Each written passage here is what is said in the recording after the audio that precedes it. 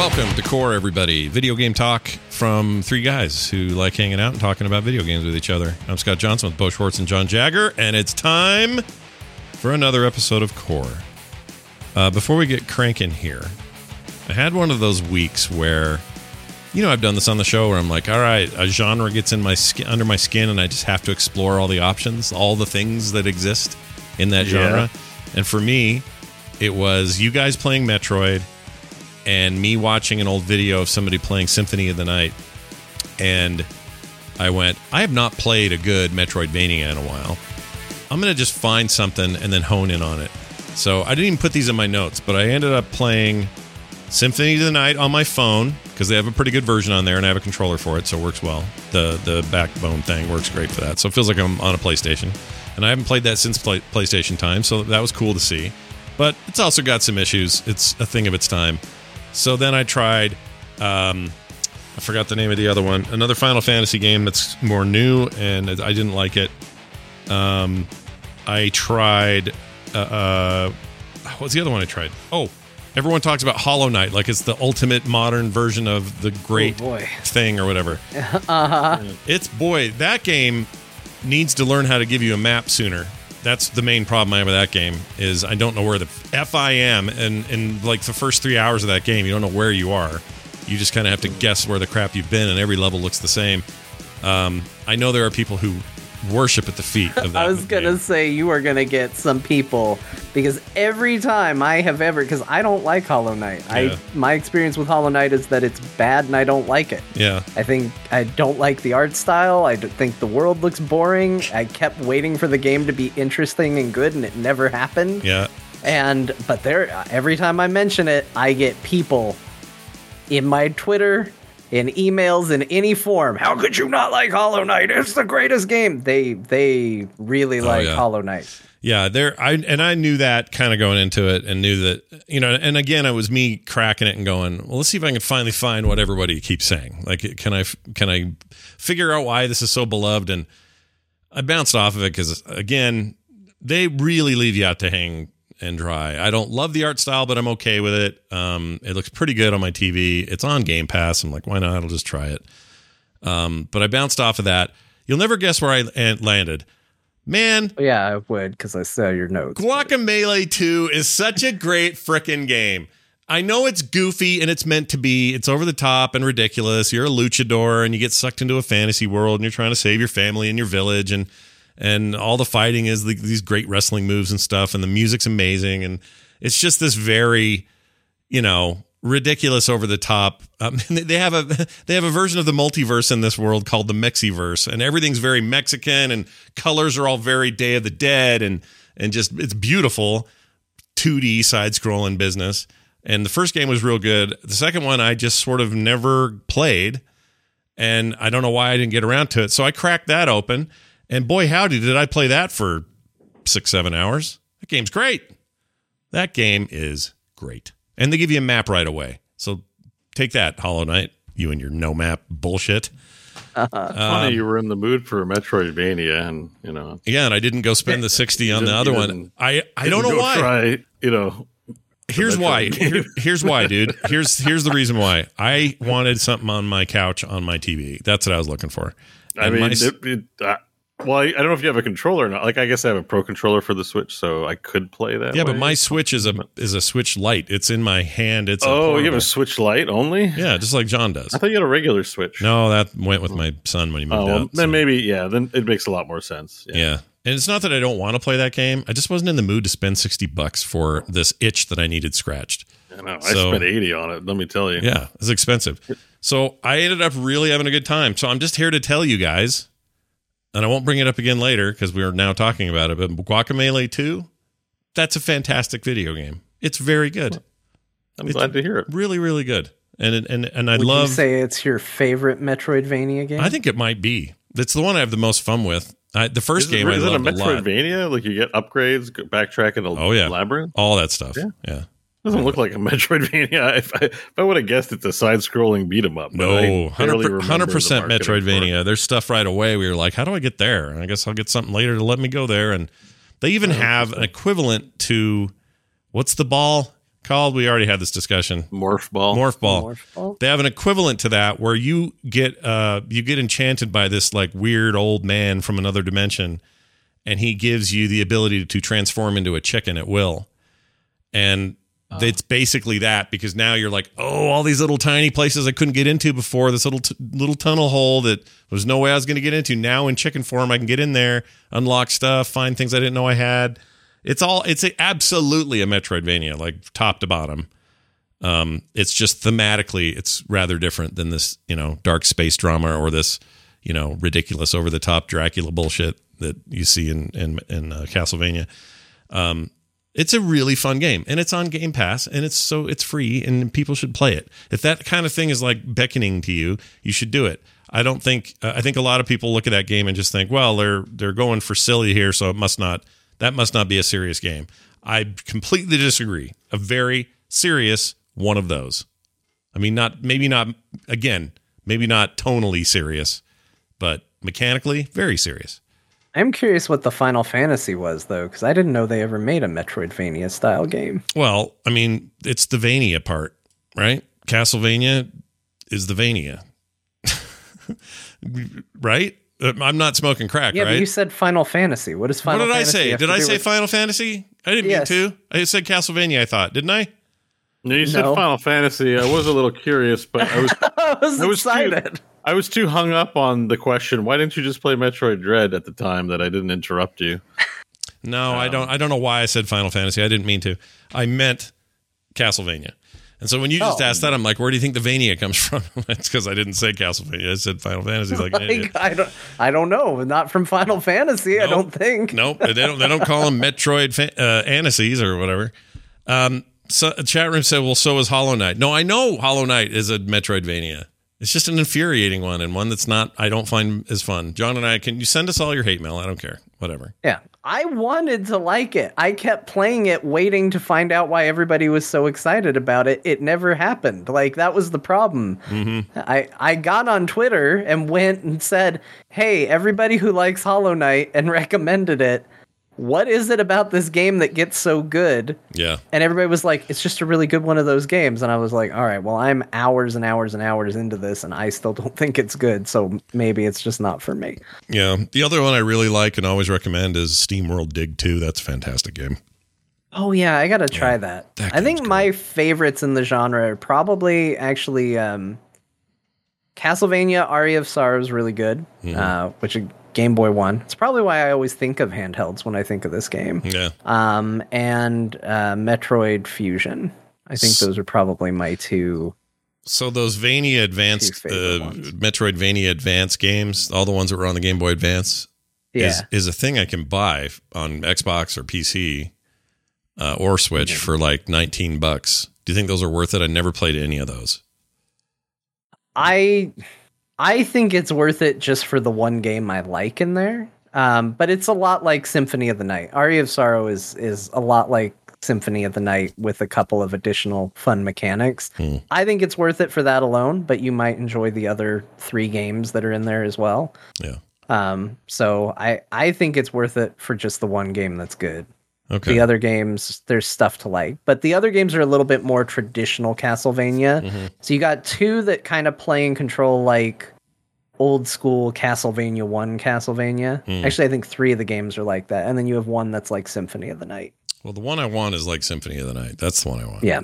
Symphony of the Night's and amazing. that one's really good. That's probably my favorite one in the game. I feel like Symphony of the Night is the standard which all these are now based on. You know, they all aspire to be that.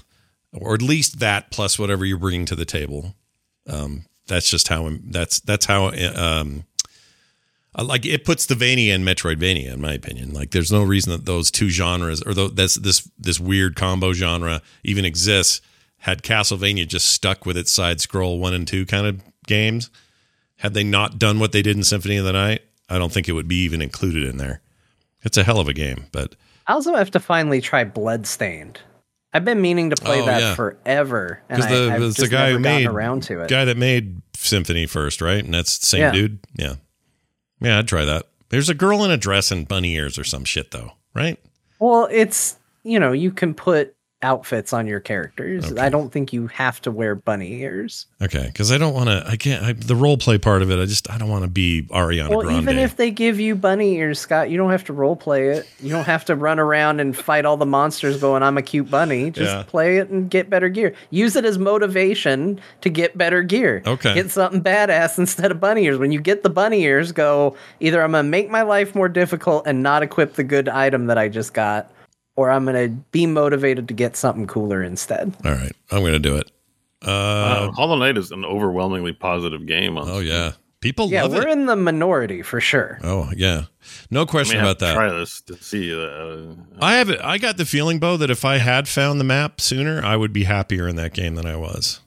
I think that's a big deal for me. Is it? Yeah, I don't know. They're meant to be torturous in a certain way. Yeah. You're supposed to overcome the torture. But I just, Yeah, I think that's true. Alora says, I think Scott is thinking about Roe's new Final Fantasy podcast. I didn't know he was doing one. Is that true? Cool? That's cool. Good job there, Brian. With his, I knew he was playing that a bunch. I wonder if we start seeing some of the usuals around the WoW space. Do it. Is it called a Realm Maintenance Reborn? Probably. That should be the name, Brian. If you made the name already, maybe just do a little edit. I don't know. Where is what's it called? Does anyone know? I'd love Hold to. on, I can find out very quickly. Let me. Happy to promote it. I like Brian. Yeah, he's a good dude. Always there to greet me at BlizzCon. It's called a Podcast Reborn. A Podcast Reborn, really? Hey, Bo, you were almost. That was almost exactly. That was close. Yeah. Realm Maintenance Reborn is a mouthful, but yeah, consider He'd have to sue himself Brian. is the problem. Yeah. Infringement. Actually, technically, it is the same name, just different words. A Podcast Reborn is Realm Maintenance Reborn. He's just not going to say the full name. So I think you guessed it. That's an aesthetic decision. I can understand landing away from that one, but I'd have a hard time not doing it. Well, go check it out, you guys. I like Roe a lot, and happy to see him doing anything that he likes to do. So go check it out. All right, let's see. Enough of my dumbness. Let's get to this. Bobby Kotick. You know him from such hits as Activision and Moneyball. Yeah, and Moneyball. they named a tampon after him, didn't they? What? No, because it sounds like Kotick sounds like one, but I don't think so. Is it Kotex? Kotick, available at your local pharmacy. There you go. Yeah. Well, next time I'm spotting, I'm going to ask for the Kotick. That's terrible. Yeah. Anyway. Bring protection. If you're getting a Kotick, wear protection. Yeah, always. He's taking a giant pay cut and is saying it's in an effort to change things culturally and otherwise around Activision Blizzard King, if you count the K or the K in there. Although you never hear about King and their role in any of this. They're just sort of pumping out Candy Crush games, and that's about it over there. I think that's fine. I mean, you're gonna have a hard time making anybody real happy about anything you'd say about Bobby Kotick in terms of like, oh, let's get behind Kotick now. Suddenly he's one of us. Like, that's not going to happen. But it's a considerable amount of money. Right. You can say it's the right decision without it having to be a ringing endorsement of the human being behind it. Yeah. Yeah. You That's can a go, good way of yeah, putting it. this is probably right for the company and the people who work under him. He's apparently only going to be accepting in any form, which it was something that they were quick to stress. He was going to only be accepting California's legal minimum salary of $62,500. Yeah. So that's it is allowing them to make, because kind of the part two to this story is Activision Blizzard King is making changes internally that are now finally meeting some of the demands that was requested as part of that walkout and all of that. I don't think they're covering all of the demands, but I think it's starting to tick some of those boxes, because I certainly know in those circles, a lot of the employees and a lot of the people there are actually celebrating a little bit and feeling like, they're getting something of a win out of this. So, that's good.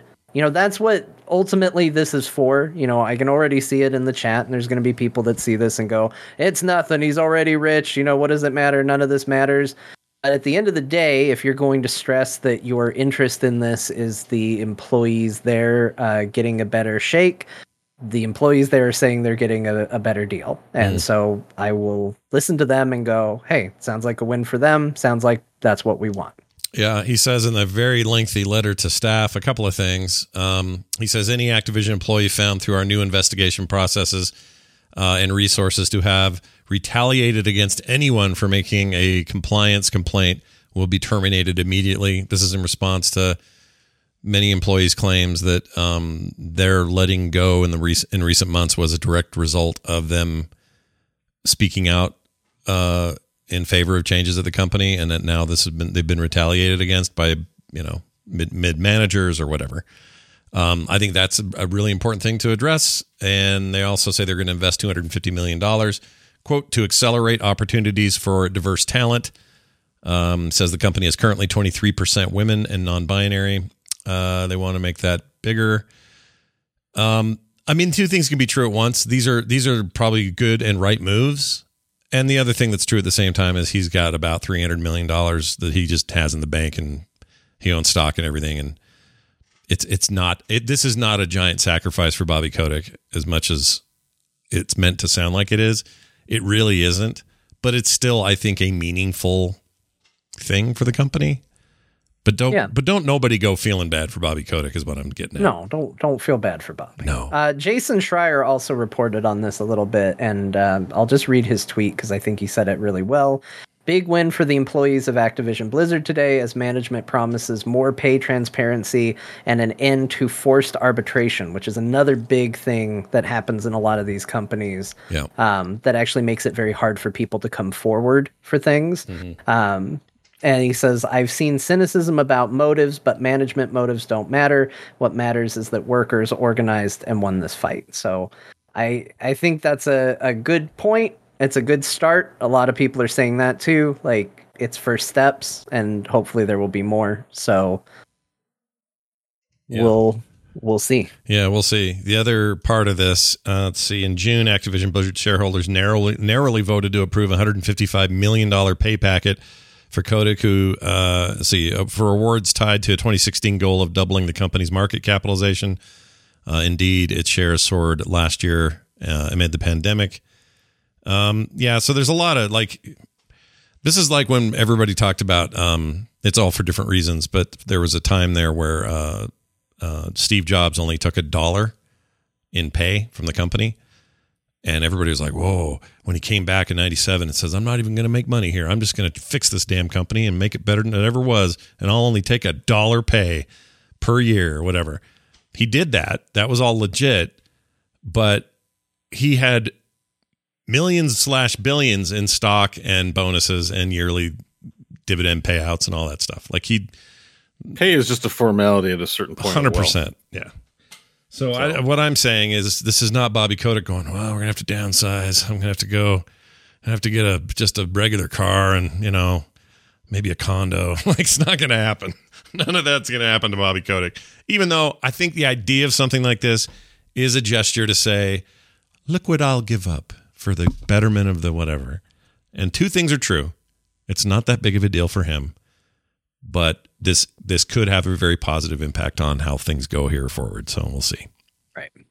It also probably helps him stay in charge. I don't know. Yeah, that's very true. Twitch streaming being integrated or reintegrated rather into Microsoft's dashboard. What's their dashboard? Just like the Windows thing? Is that what we're talking about? Actually, into the system itself. So this is something that when I first got my Xbox Series X, I was a little surprised by, because I had been streaming on the PlayStation 4 so much, and I was used to being able to literally press a button and launch and start streaming. And the way the Xbox did Twitch integration at launch was go to the website using the web browser built into the Xbox Series X and set it up on the back end through that. It was a real nightmare. It was like shockingly bad. Yeah. Doesn't work great at all. It was part of the reason why I ended up getting a capture device, because I was like, well, if I ever want to stream Xbox Series X stuff, this is it. Because their in-system use and ability to stream is just awful. It was bad. Well, it's because they were counting so much on Mixer to be, the thing. And It was gone before the system came. No, you're out, right. You're right. But those gears move slowly. You know what I mean? Like they're not going to have it ready in time. But now they're integrating it. Yeah, it's nice to have, but it's still not the best. I tried it on. You can stream on the Twitch app, and you can't adjust for the camera. There's a real lack of being able to modify anything. I don't know if that's.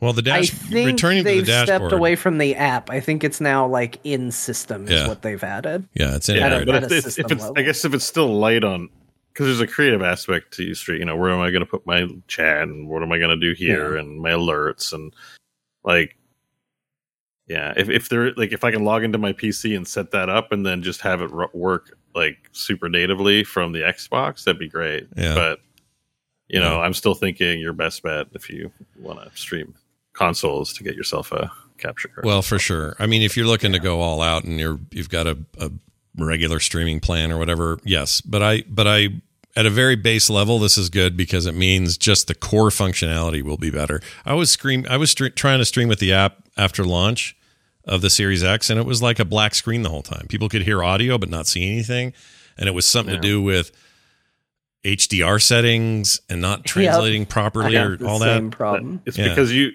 even happens like I have the AverMedia external card, and like if I open up like Amazon Prime or Disney, it changes to the HCDP and then it won't stream. It like detects that there's a certain type of video for copyrighted material, and I have to turn everything off and turn it back on in order for it to regain functionality. So that'll probably also be natively in, so you can't stream your video apps, right? Yeah. I guess it's fine if for like a hobbyist, right? Like, it's on here and do this, but I don't know anyone who's trying to get any kind of viewership is really, maybe you do succeed that way. It just feels like, I don't know. I'm trying to think. Like I doubt there's a really popular console streamer that isn't also capping it. I would have to guess. But I guess if you're a young person, you don't have access to all that equipment, who knows? So maybe they know better the use cases for it. It's just my experiences of native in console so far have all been bad. Like Final Fantasy I streamed from the PlayStation 4 and it worked all right, but I just did audio. I didn't do camera. I was like, it's whatever. This is low tech. I'm just streaming it. And then it prevented me from streaming the last chapter of the game.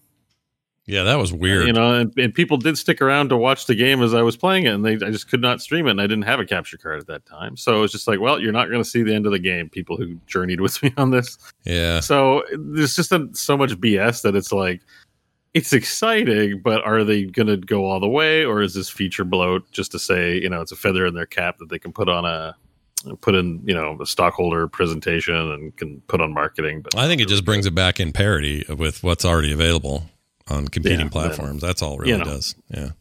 I guess, this is neither them or Sony are doing anything special with streaming. They're just sort of letting you do it. So, I think they probably know the writing's on the wall. Somebody's serious about streaming and growing an audience. They're capturing it. Yeah. You've got to do it the right way. Like it's hard to just be excited about it, knowing how limited, like you would hate to tell somebody, you're going to stream now. Well, you'll be partner in no time. like just don't bother streaming. Enjoy Guardians of the Galaxy with the proper soundtrack instead of streaming to one person and having to listen to the streamer version of the soundtrack and stuff. You know what I mean? Like it's just not worth it unless you're you're doing those. Also, there's got to be some really sad engineers at Microsoft who worked really hard right up until pretty close to launch of that console, these new consoles, with Mixer integration. That was going to be all over these damn things. And why didn't they wait to pull the plug till after the console launch? I don't know. I don't know I think they should have waited a year because maybe they're just spending too much money on it. Yeah, I don't know. I mean, they were having a hard time. Nothing had worked, like bringing Ninja over and paying him an exorbitant fee to come over there and other people to do it. It never made a dent. Not in a meaningful long-term way. Like Twitch is just the standard, and so they were having a hard time. But if they just stuck it out for another year, and then Twitch just had all these problems that you just had with their massive leak and their hack and everything, I don't know. I think there could have been some inroads there. I think Microsoft shouldn't have quit. I think it's one of those things where Twitch is more than, you have to acknowledge that Twitch is more than just a technology for streaming service. There's like a cultural aspect that is part of the gaming and viewing. It's not for everyone, so you need talent in your company that understands that. Yeah, and I'd be willing. YouTube Gaming doesn't have it. They're all trying, but they just don't have it. And that's the market Twitch has cornered, that no other rival streaming service has been able to capture excitement from the core audience. Well, all of these companies that are involved in this conversation all have a form of this, and they all know this from other things. Like Microsoft has absolute dominance in Office software and in operating systems. Like huge. You can't crack that egg. You got Macs, you got Linux, but you don't have the volume. They are the Kleenex brand of that stuff. And Amazon is that for online sales and all that stuff. And you would argue that Twitch is that for streaming, and they happen to be owned by Amazon, but they are that for that. YouTube is YouTube, and no one's been able to compete with YouTube on a meaningful level for the same reasons, for what YouTube's strengths are, but they haven't been able to crack into the live thing. You're totally right. Like, it's a mix of cultural and just who got there first, and who's got the momentum. Although I do think YouTube has, I think if anybody has a chance to supplant Twitch, it's YouTube. I think their efforts have been a little half-hearted at times. Like, they did their YouTube rebrand where it was like, hey, it's YouTube gaming, and here's our new browser, and just as far as interface and all of that went, it just was never really good. But they have a built-in audience that greatly exceeds. If you had everybody who signed up to Twitch log into the same person, you are at a small fraction of YouTube's audience. Yeah. So if they wanted to, if they committed to it, I think they could do it.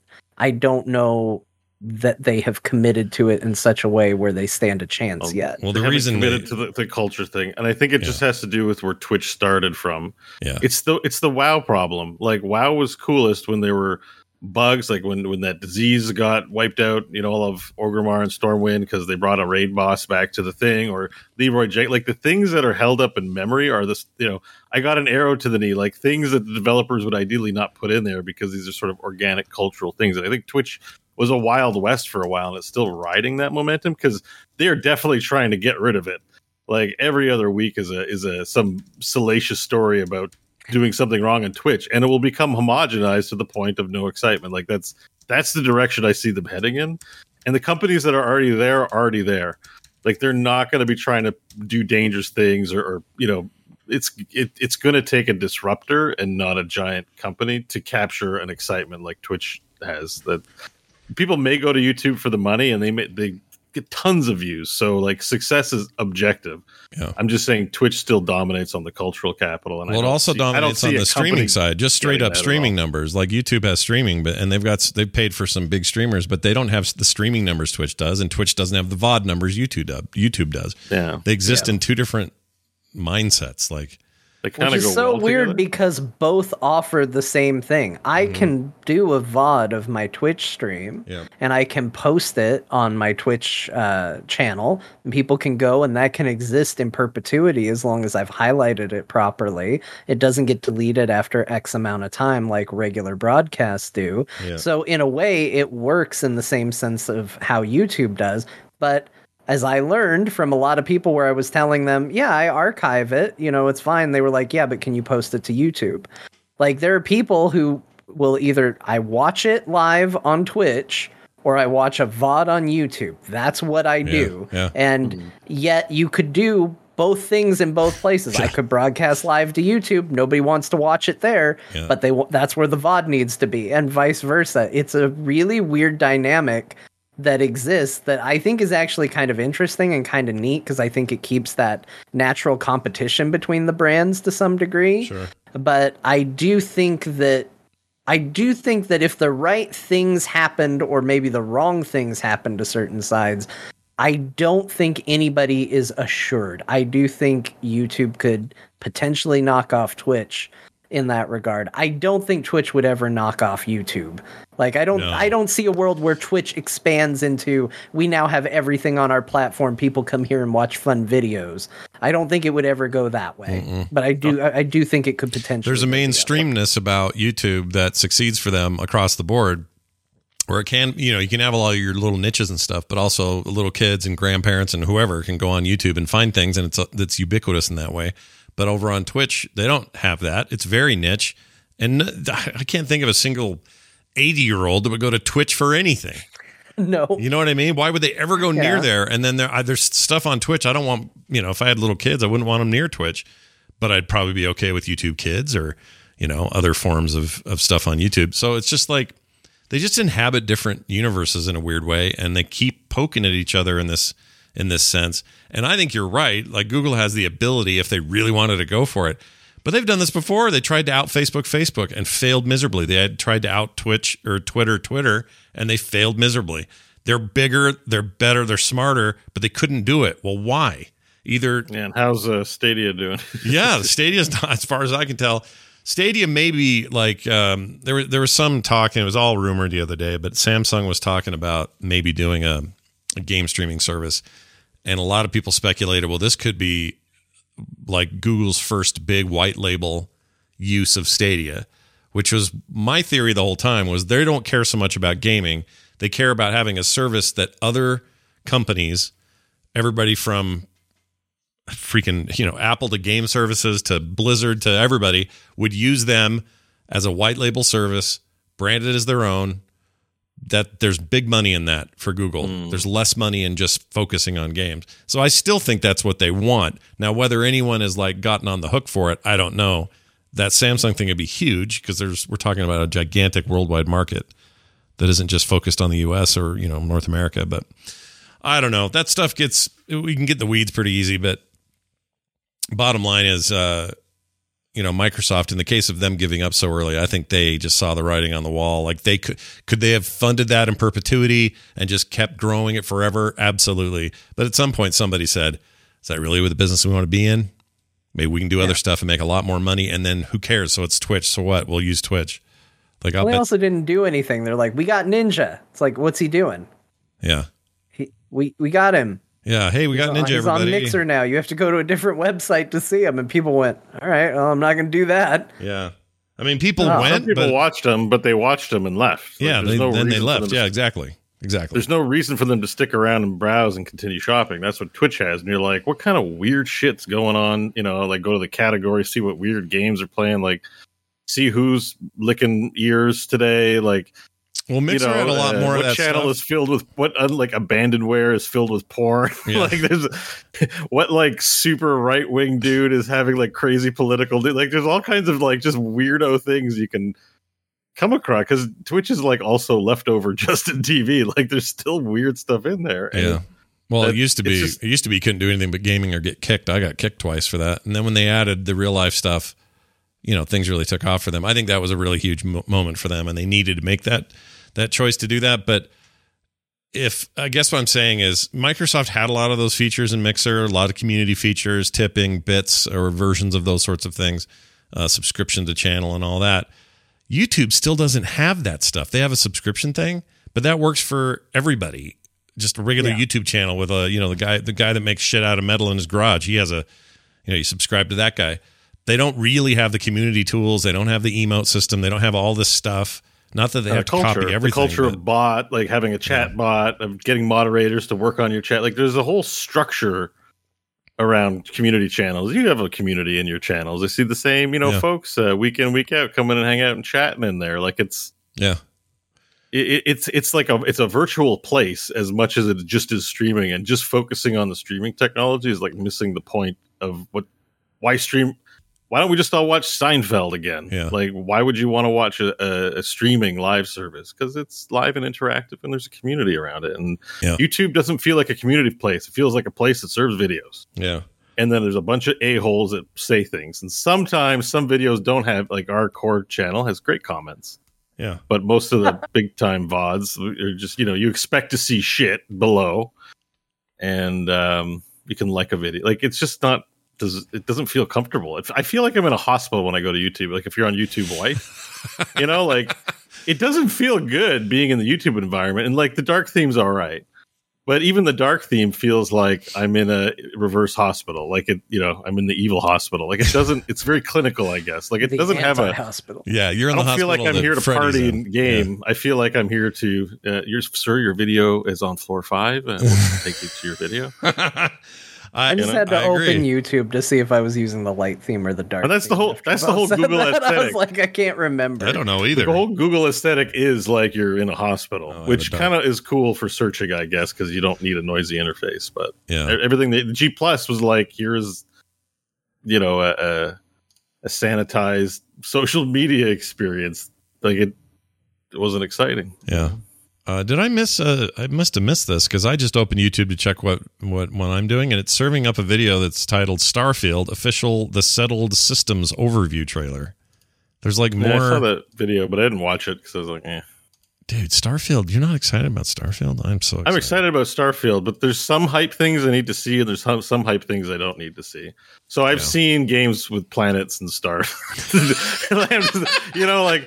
Like, I get it. I haven't played Mass Effect. Like, this isn't as hype as you think it is, but I'm still excited for your game. I've seen plenty of games with stars and what'd you say? Ships and stars planets. in it? I've seen stars and planets before. Like, it's fine. Like, I'm going to watch another video full of stars and planets. That's great. I don't know why that's so funny, but you're right. You're not wrong.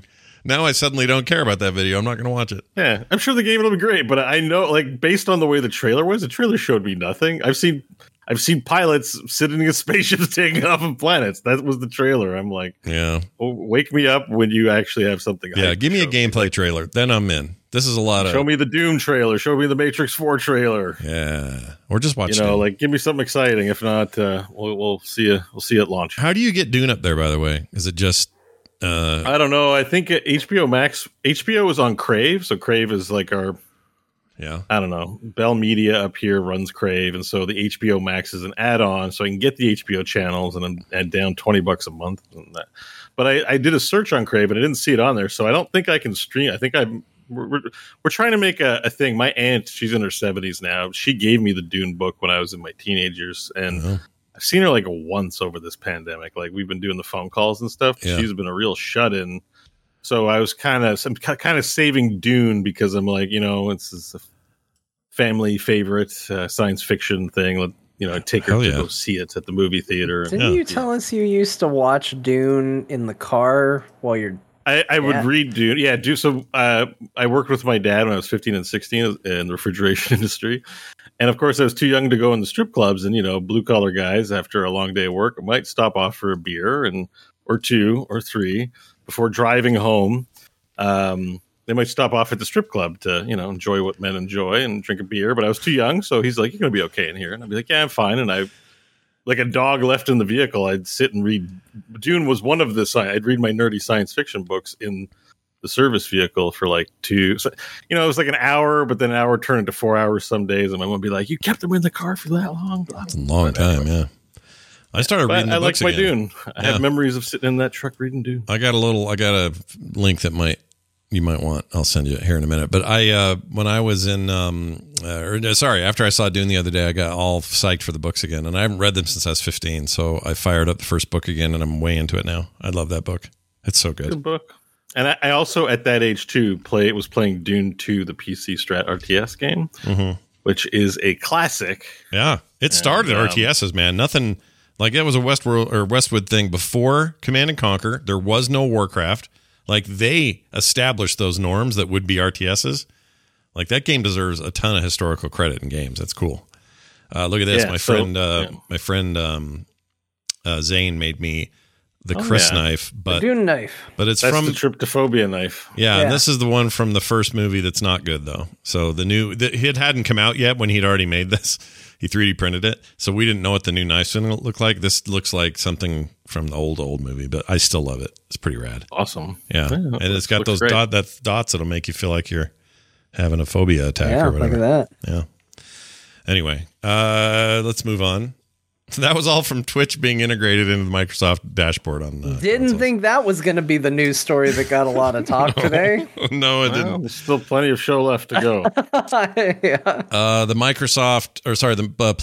Sony PlayStation State of Play happened, and there wasn't much there. Yeah, I'm gonna be honest with you. Here, I'm gonna break the fourth wall a bit. We got called out on Twitter for not talking about PlayStation enough. Yeah. So this is my backdoor into complaining about that, honestly, because I saw this as I was looking for news stories for today, and I went, oh, PlayStation did a State of Play. Finally, we'll be able to talk more about PlayStation on the show, and people stop accusing us of just being Microsoft fanboys on this show. We'll talk a little bit more about it. So I posted it. I wrote, yeah, PlayStation, State of Play. We'll talk about it. I clicked the article. I was like, what is coming out? And I went through it, and there wasn't a damn thing I was excited about, except that Bugsnax is apparently getting some additional content. Like, not even a sequel, but some additional content. And I was like, you know, it's fine. It's just like they were touting Death's Door. Amazing game. It's on Steam now. It's an incredible game. Might be one of the games of the year this year. It's a really cool game. It's everywhere, though. Okay. Like, the only thing to talk about with Sony is the exclusives, and we don't play them as far as I can tell for the most part. So, well, and there weren't really big exclusives talked about. I guess that Star Ocean game. Star Ocean, yeah, but that's going to be for people that it's going to be for. And so I think the point I want to make is this, because the person online, I'm sorry to call specifically you out, but it stood out. We were not gifted consoles by anybody. No. The consoles we Bo did get. I was gifted at Tanner Goodman. Oh, well, that's true. That's gifted true. me the PlayStation 4. Right. You were awesome. Hope you're doing well. Yeah, but that was like 6 years into the generation or something. 8 years. Oh, Gift is a gift. Still, right. But John's point is these brand new consoles that are hard to get anyway, both of them. Sony we had in particular, to make the decision to purchase it with money that we either pretend we have or maybe actually have.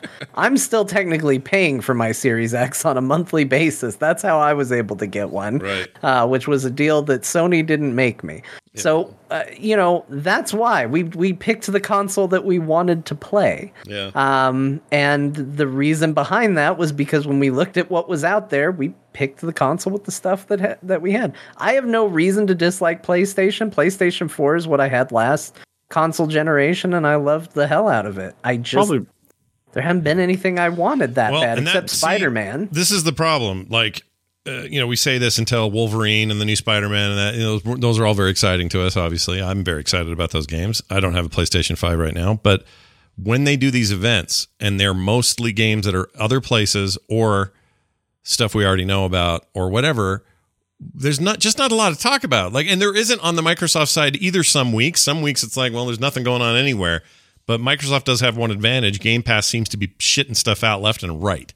Like today alone, there were like 3 new which games. means we can talk about stuff that we wouldn't otherwise talk about. If I was having to plunk down $60 for every single game on Xbox, we wouldn't be talking about Microsoft games either, because I don't know if anything's come out that I would have spent $60 on. So it would be dead quiet on both fronts. The difference is PlayStation is asking for that money, and Microsoft is going like, hey, you don't have to give us money, but you can try this game. And I go, okay, well, I'll try it. I wouldn't have otherwise, but now I will. So I think that shifts the focus. So also, we're over explaining this because at the end of the day, people have a bias toward what they think should be talked about, and if they're not hearing what they want to hear, you're going to get this from no matter who it is. Yeah. So it doesn't matter. Like, I'm not saying that your opinions out there in the audience don't matter. Of course they do. But just for a second, think about what you're actually asking us. And what you're saying is, well, you don't think exactly how I do. So therefore, you can't get into that business. No, I can relate to, like, you have a favorite show, but they don't talk about the thing you're really enthusiastic about and you wish they would. Like, it's a normal thing. It's a normal thing to feel, but So if he's just expressing it in just a friendly way, I didn't see the thing, but I understand where it comes from. It's like, I like the show and I like this thing, but they never intersect. It would be great if they intersected.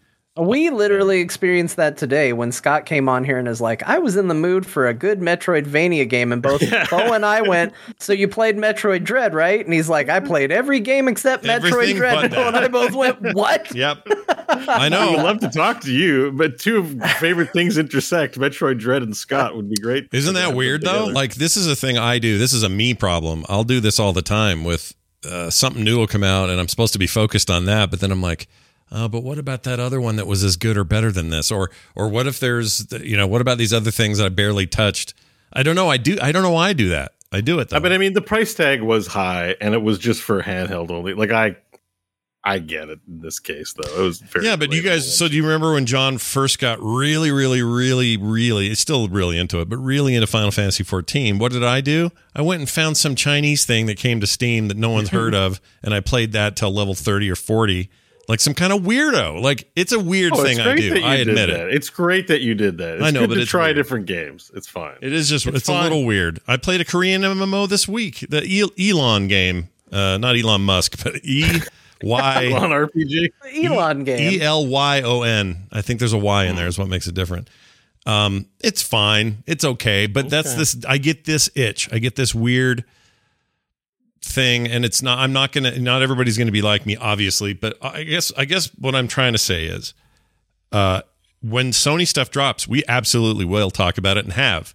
Like when we heard God of War is coming to PC, of course we talked about it. And we'll talk about it again when it happens, and I'm stoked about that. We're going to talk about it again in a second. We are. Like Sony's foray into PC games, anything that comes out of Sony, we're going to talk about it. Of course we are. And I'm going to get a PlayStation 5 at some point, but it ain't happening for a while for a lot of reasons. One being, availability, but the other is there ain't shit I don't want to really play on there for the money. Like there's a whole thing happening with that. But those of you who've gotten one and love yours, that's great.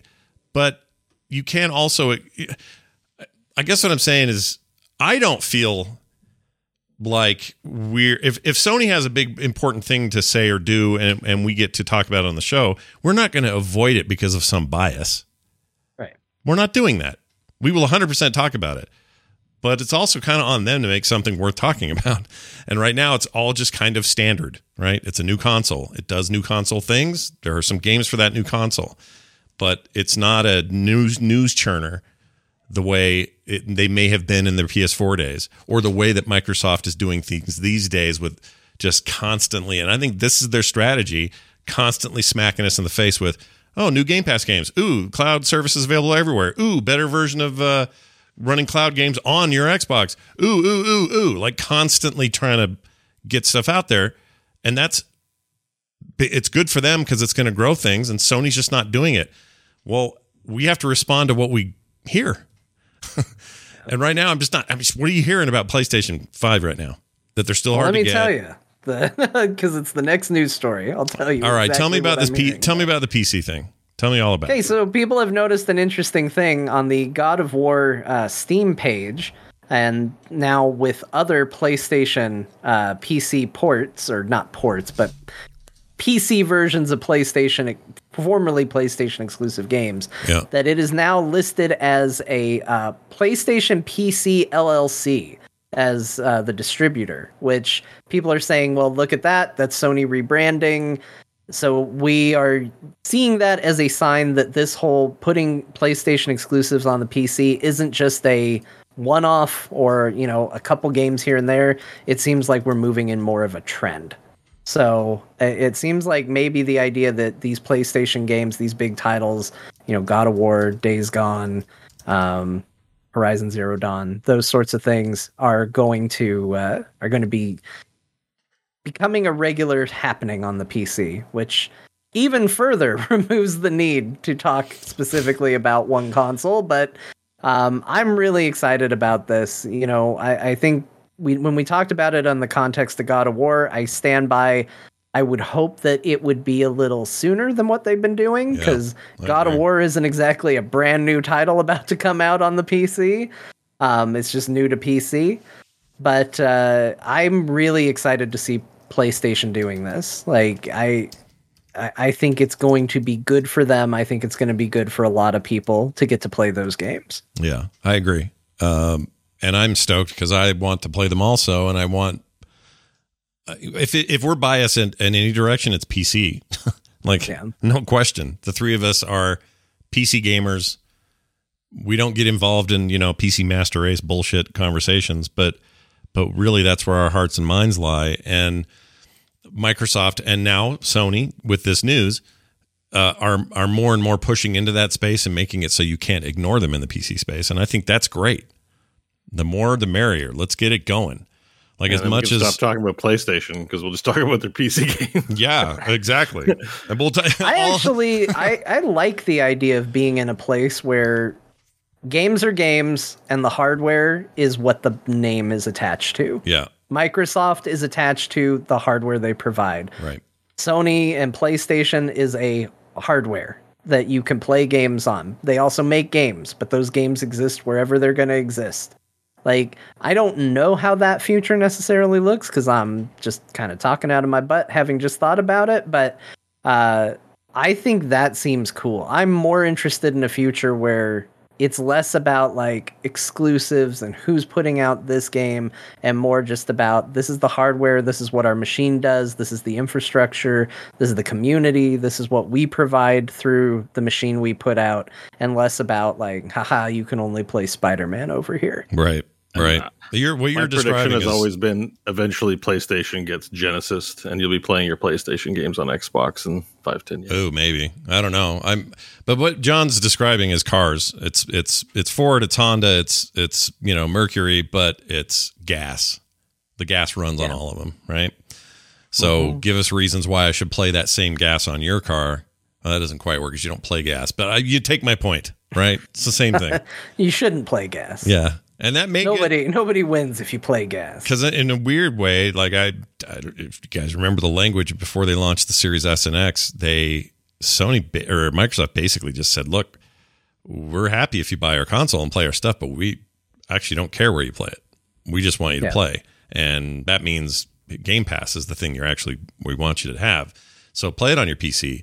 When cloud is here, play it on your old laptop that barely runs anything, but it'll run that just fine. Play it on your phone, whatever. Buy it on Steam if you'd prefer to do that. Buy it on the Epic Store if you prefer to do that. Like that was we. I don't know if we've really come to grips with just how radical that is for a console manufacturer that has that console war history to say, play this stuff wherever you want. Halo Infinite's coming to everything, so enjoy it. If you get Game Pass, it'll be cheaper for you. But if you want to buy it, fine. It's over there on Steam. Oh, you only like Epic? No problem. It's over there. If we could put it on PlayStation, we would. And if Nintendo let us put xCloud on there, we would. And they've said as much. So I'm not saying that that's the right or wrong thing. I just think it signals a change that's a lot more aligned with what you're saying. I don't think you're talking out of your butt. I think you're right. And we could be a long ways out because I would have made that same prediction about Nintendo. Like, oh, I bet we get to a place where they're just a game maker. I've made that prediction for a long time. I was making it before the Wii, and then the Wii came out and was incredibly successful. And I went, oh, I guess that's not going to happen anytime soon. But in the GameCube days, that would have been easily my prediction, was that Nintendo would eventually just be a game maker. Yeah. I'd hoped they would, because that's all I really care about. I don't care about, I would love, imagine a news item like, Wind Waker's coming to PC.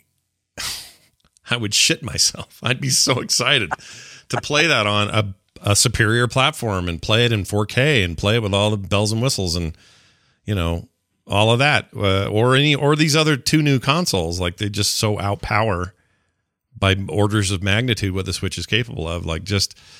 I don't know, man. It's never going to happen. And part of me likes that it isn't, because it's a weird anomaly. They're strange and have this crazy history and goes all the way back to Donkey Kong and the arcades. And, before that, weird card games they used to sell. There's something about Nintendo that is just legendary. But at the same time, I enjoy a lot of weird Sega shit now that's on everything. So, yeah. Just saying. I'm very underwhelmed with the Switch overall. It's got great games on it, and there's a lot of positives, but the shop doesn't work quick. Base is very low. The shop is poop. Metroid Dread definitely was graphically underwhelming in certain respects on big screens and stuff like that. It's disappointing. I'm glad to have gotten it because I wanted to play the games on it, but it's a disappointing console. PlayStation's just unexciting. I'm sorry, if you're happy for an exclusive, that's fine, but it's otherwise an unexciting brand. It's always been to me. It's like a the exclusives are what sell PlayStation games. The exclusives are their strength, right? Yeah. So I guess so. It's about the games, not about the console, but just overall. When I think about why consoles are fun, it's because they're big electronic toys, and if anything, all of the consoles have moved away from being a toy and look like a blender or kind of vanilla pretty generic. Like even my Xbox Series S is, it's a white, looks like a giant bar of soap with square edges. Like there's nothing exciting about the product, or even just logging in, with as years have gone on, the bells and whistles relating to all that stuff, the kiddiness of the console, as opposed to the adultness. Like, I think that's because they're catering to an older market, so they're trying to emulate the PC being more of an impersonal, less kiddie environment, that they're doing that. But like a lot of the magic's gone from using it all, like I've found over the years too. So like really, consoles is there an exclusive? I guess like PlayStation to me is the Final Fantasy remake machine.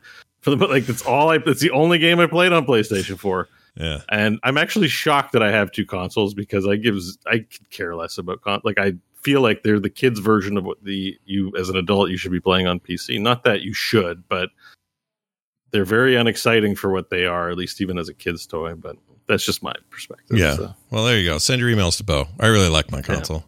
Yeah. I liked them when they were toy-like. I like them when they're more adult-like. I like sitting on my ass in front of a TV and playing a thing. And I like when they're capable and they have power under the hood. And I like that world.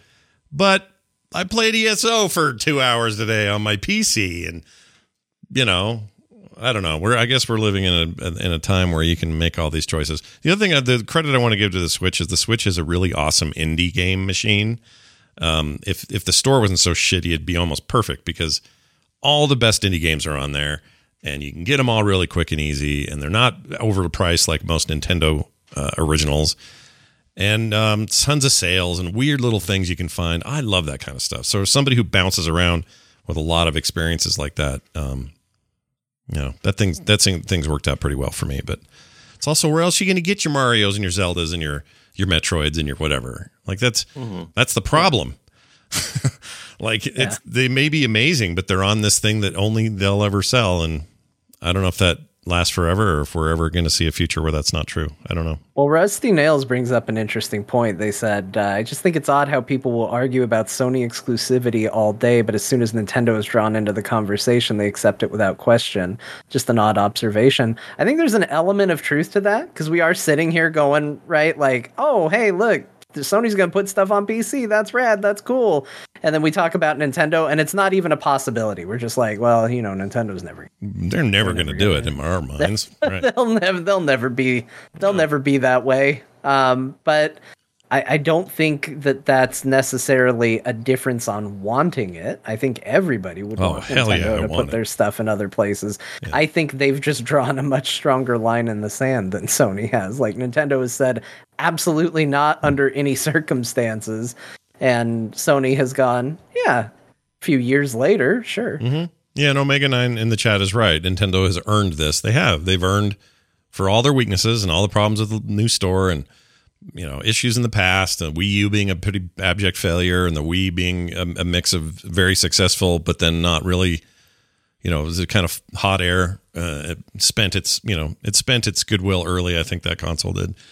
You could say all these criticisms, but at the end of the day, some of the most influential, groundbreaking, industry-changing things in gameplay, mechanics, characterization, franchise, mascots, that stuff, that's all happening under Nintendo's watch in a way that no one else has matched. Not quite. You can love Master Chief, but he ain't no Mario. You can love Kratos, but he ain't no Mario. Mario's been around since 40 years now, and it's bigger than Mickey Mouse. Like, it's the most recognizable character in the history of the world. Who's bigger? Jesus, maybe? I don't know. They always do those news stories about, like, we showed kids Jesus and this person, and more people recognize this person. But maybe that's propaganda. I don't know. But I always see those news stories. I love that meme where they play like it's a picture of Jesus, but it's Obi-Wan Kenobi from the prequels, just the longer hair. Yeah, I love that. I think that is so funny, and they do it to troll people to see if they will notice. But you'll see like a Facebook post where they'll say, all my devotion, love, and this and that to, whatever. It's like very churchy, but but I know it's a picture of what's his name from, the third Obi-Wan Kenobi, Obi-Wan Kenobi, Ewan McGregor, and I'm like, Who believes somebody somewhere sees this and thinks, "Oh, what a lovely photo of Jesus this is." I mean, maybe. I think that is so funny. I don't know why I think that's funny. Obi-Wan Kenobi is a paragon we should all endeavor to emulate and base our life around. He is space Jesus. Yeah, I mean, kind of, right? In lots of ways. I do think in the framing, this is way off topic, but I do think in the framing of the movies taken as a whole now, I think Obi-Wan Kenobi is clearly the most heroic, best character in all of Star Wars. Oh, I found it. I'm going to share it with you guys. This is a painting version of it, but this is so good. Hold on. It's so good. All right. Put it in Discord. I can already see the preview in the stream. It's really great.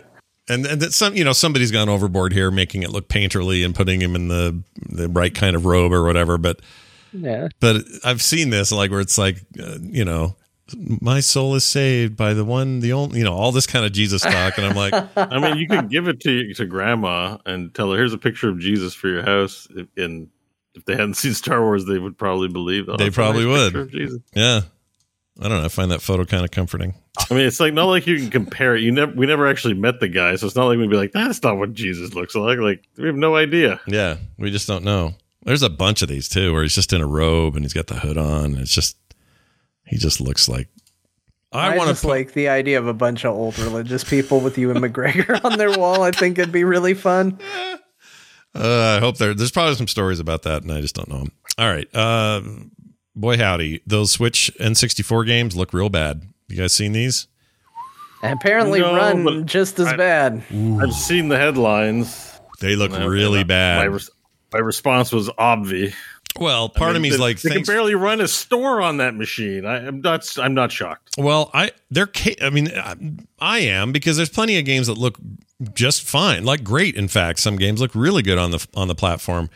Well, it's not a question of can the hardware; it's a question of the effort, like the laziness. Like it's like your store looks like that, and you sleep at night, okay, and you're making money, and you're not embarrassed. Yeah, so they put out more embarrassing material, and I'm not surprised. It's really embarrassing. And they charge extra for it. Yeah, why would you spend the frame rates are shit? We got to stop defending Nintendo. Like I think that they are riding on goodwill, and they are. Look at that. That's awful. Yeah, it's really bad. And it's like you can't complain launch day bugs. The game's been around for a while. Yeah, you clearly played. Did you play them on your own machines before you launched the service? Yeah, like they're just hanging out. Yeah. They're playing World of Warcraft and like, oh yeah, we'll get that done, and they half-ass it the day before turn-in or something like that. Like there's a lot of hanging video and a lot of the input lag ones are also really bad, where someone's filming their finger on the joystick and they're pushing it, and then a second goes by and you see the reaction on the screen. Yeah. Like, it's been really ugly. And I don't remember the website, and especially if it's not true, I don't want to credit them. But I saw somebody say that Doug Bowser said they were canceling their plans to put the N64 content out, and that they were going to reevaluate, but then obviously it ended up coming out anyway. So I have my doubts as to whether or not that article was actually true. Yeah. No. But seeing stuff like that makes me think that, did they know? I don't know, but it's shockingly bad, some of the stuff that's coming out of that. Yeah. Bums me out. Maybe they're having internal problems that we just don't know about because they wouldn't make that stuff public. To release stuff like this and be okay with it is... It's pretty. I mean, if they continue on this way, I mean, they've had their slip ups before, and it's been nothing but shine and roses since 2017 on this console. It's done really well. Yeah. It outsold everything for a really long time, and continues to sell really well. So it's an abject success in every way. But it's not like that's free. You got to keep earning that, I don't know. It's just a goodwill aspect. Like I log into Xbox, everything runs fine. The controller works, menus work. It's part of the product that it's not just equipment they're selling you. They're selling you an environment. Yeah. And the Nintendo environment sucks. And this, to me, this probably not their A team working on emulation stuff. Yeah. but it's not their B team either. It's Z team. Like, well, and you also can't make the claim that they're not charging for this. Like, it's one thing if they go, "Hey, here's a thing that we're just putting out an additional benefit." It's another thing if it's like, no, you're paying for this, and potentially if you're excited enough about it, they're also selling you a N64 controller adapter so you can play it on a real N64 controller, which they also want money for. Like, I think it's a bit embarrassing. Yeah. I'd argue it'd be embarrassing even if it was free, like, because I could buy an emulator and go put some ROMs on and get a proper experience of your own game. Like, they're not helping that case, are they? This is your brand, this is your reputation, and this is you trashing it. Yeah, I think they need to get their heads around that. The thing is, I've heard this kind of criticism for them for years and years and years, and somehow they just end up persevering on the strength of their IPs and stuff, and they probably will here too, but they're in a weird place right now. I think it's because Nintendo tends to do okay in the places that it really matters. Like, they put out a Mario game. That Mario game's a good Mario game. They just put out a Metroid game. That Metroid game is a good Metroid game. Like, they put out things that are going to get your eyeballs on it, whether you're really bought in or not, because somebody says new Zelda and you're going to pay attention. Yeah. And the things that they put out that are new and exciting tend to be good, and they tend to be solid. All the stuff around it is not always getting that same level of polish, and while it will agitate and upset people, it's not the stuff that becomes quote-unquote deal breakers, because at the end of the day, we're going to go, oh, it looks washed out. I can't believe they would charge for this. This is garbage. And then they go, hey, Breath of the Wild 2. And you go, oh, well, here's my money. Here's the cash that you would like for that game. And I'll complain about it until I play it. Yeah, exactly. I don't know, man. Like, they're a weird company, but they have more best games of all time type games in their library than anybody. Like, straight up, there's nobody like them.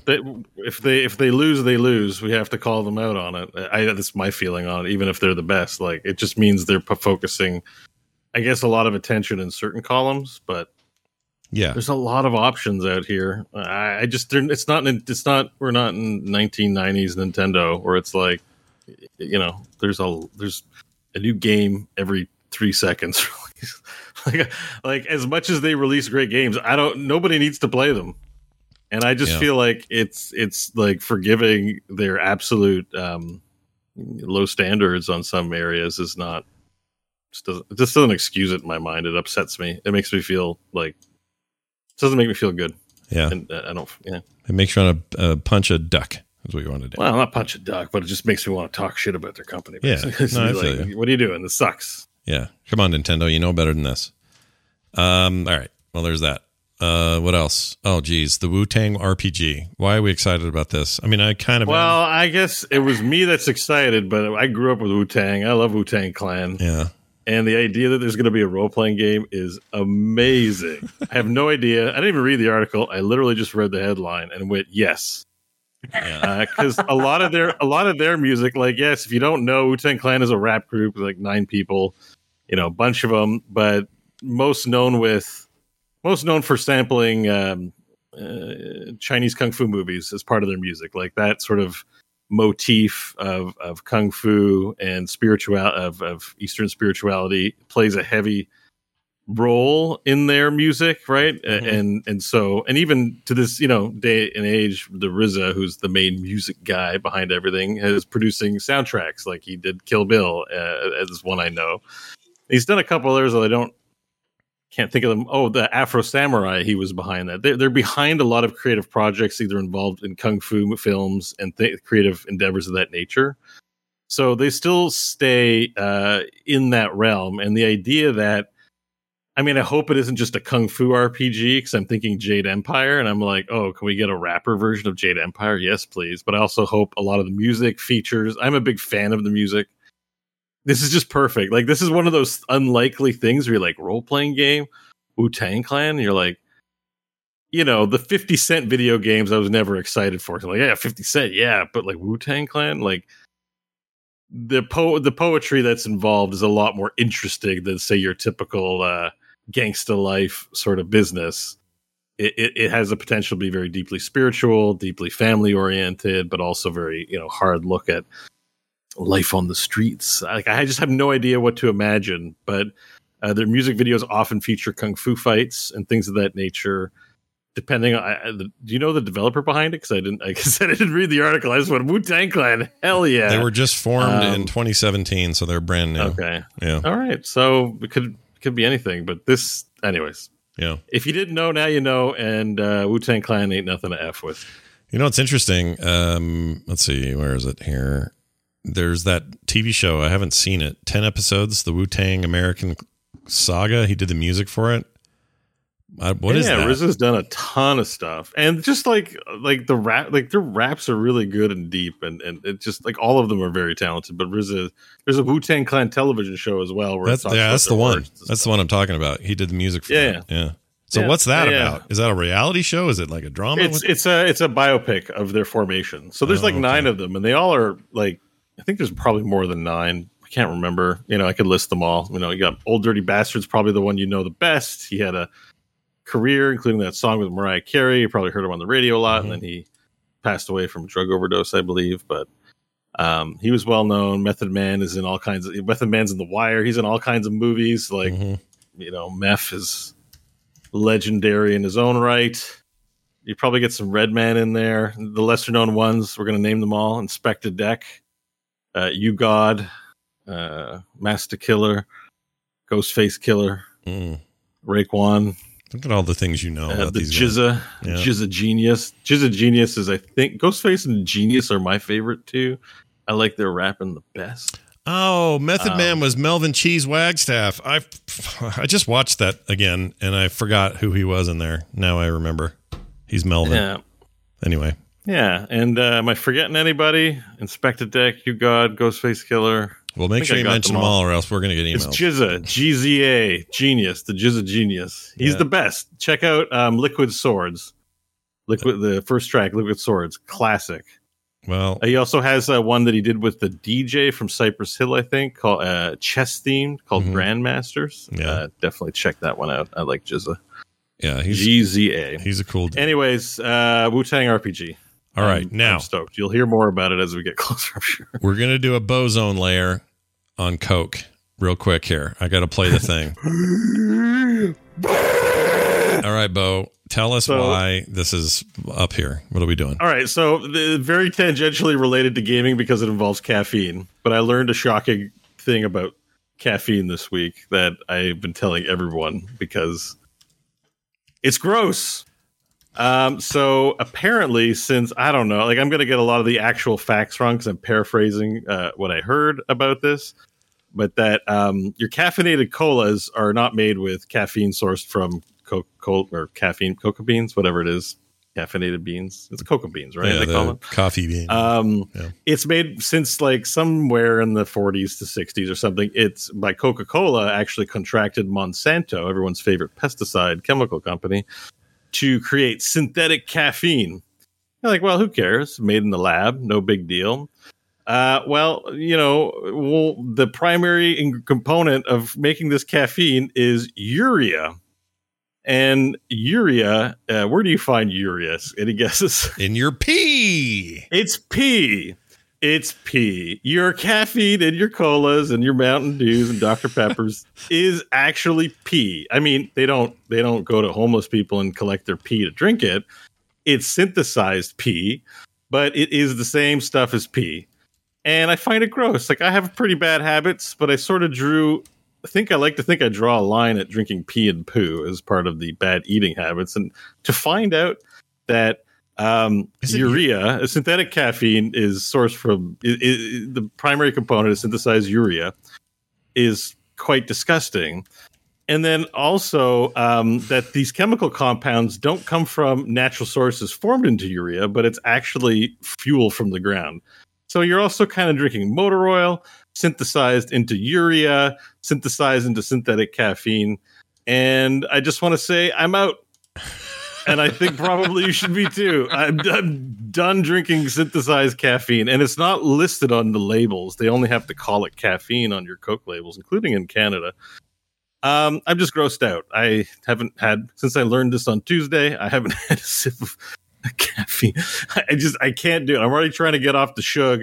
I just look at the can now and I see motor oil and piss, and I'm like, you know what? I'm out. And we were talking pre-show because John was like, didn't like the GIF I posted when I posted this on Twitter or whatever. But I'm on Team Ronaldo. So you guys didn't know about it, but I think a lot of people might be aware that the soccer player was snubbed Coke by taking the Coke bottles at a press conference and moving them greatly out of the way, which resulted in a huge drop in Coke stock prices because he's an international star. And I'm like, you know what? I'm tired of being the sucker for. There's a line. I will eat some junk, but I'm like, it's pee. It's pee. They're putting pee in there, and they're like, people won't mind. And you know what? We don't. It's not exactly pee. Like it's urea. It's the same chemical. It's the same stuff as in pee. It's carbamide. It's synthesized. It's not from pee. No, but it's carbamide. It's an organic compound. Let's see, this urea and let's see. Okay.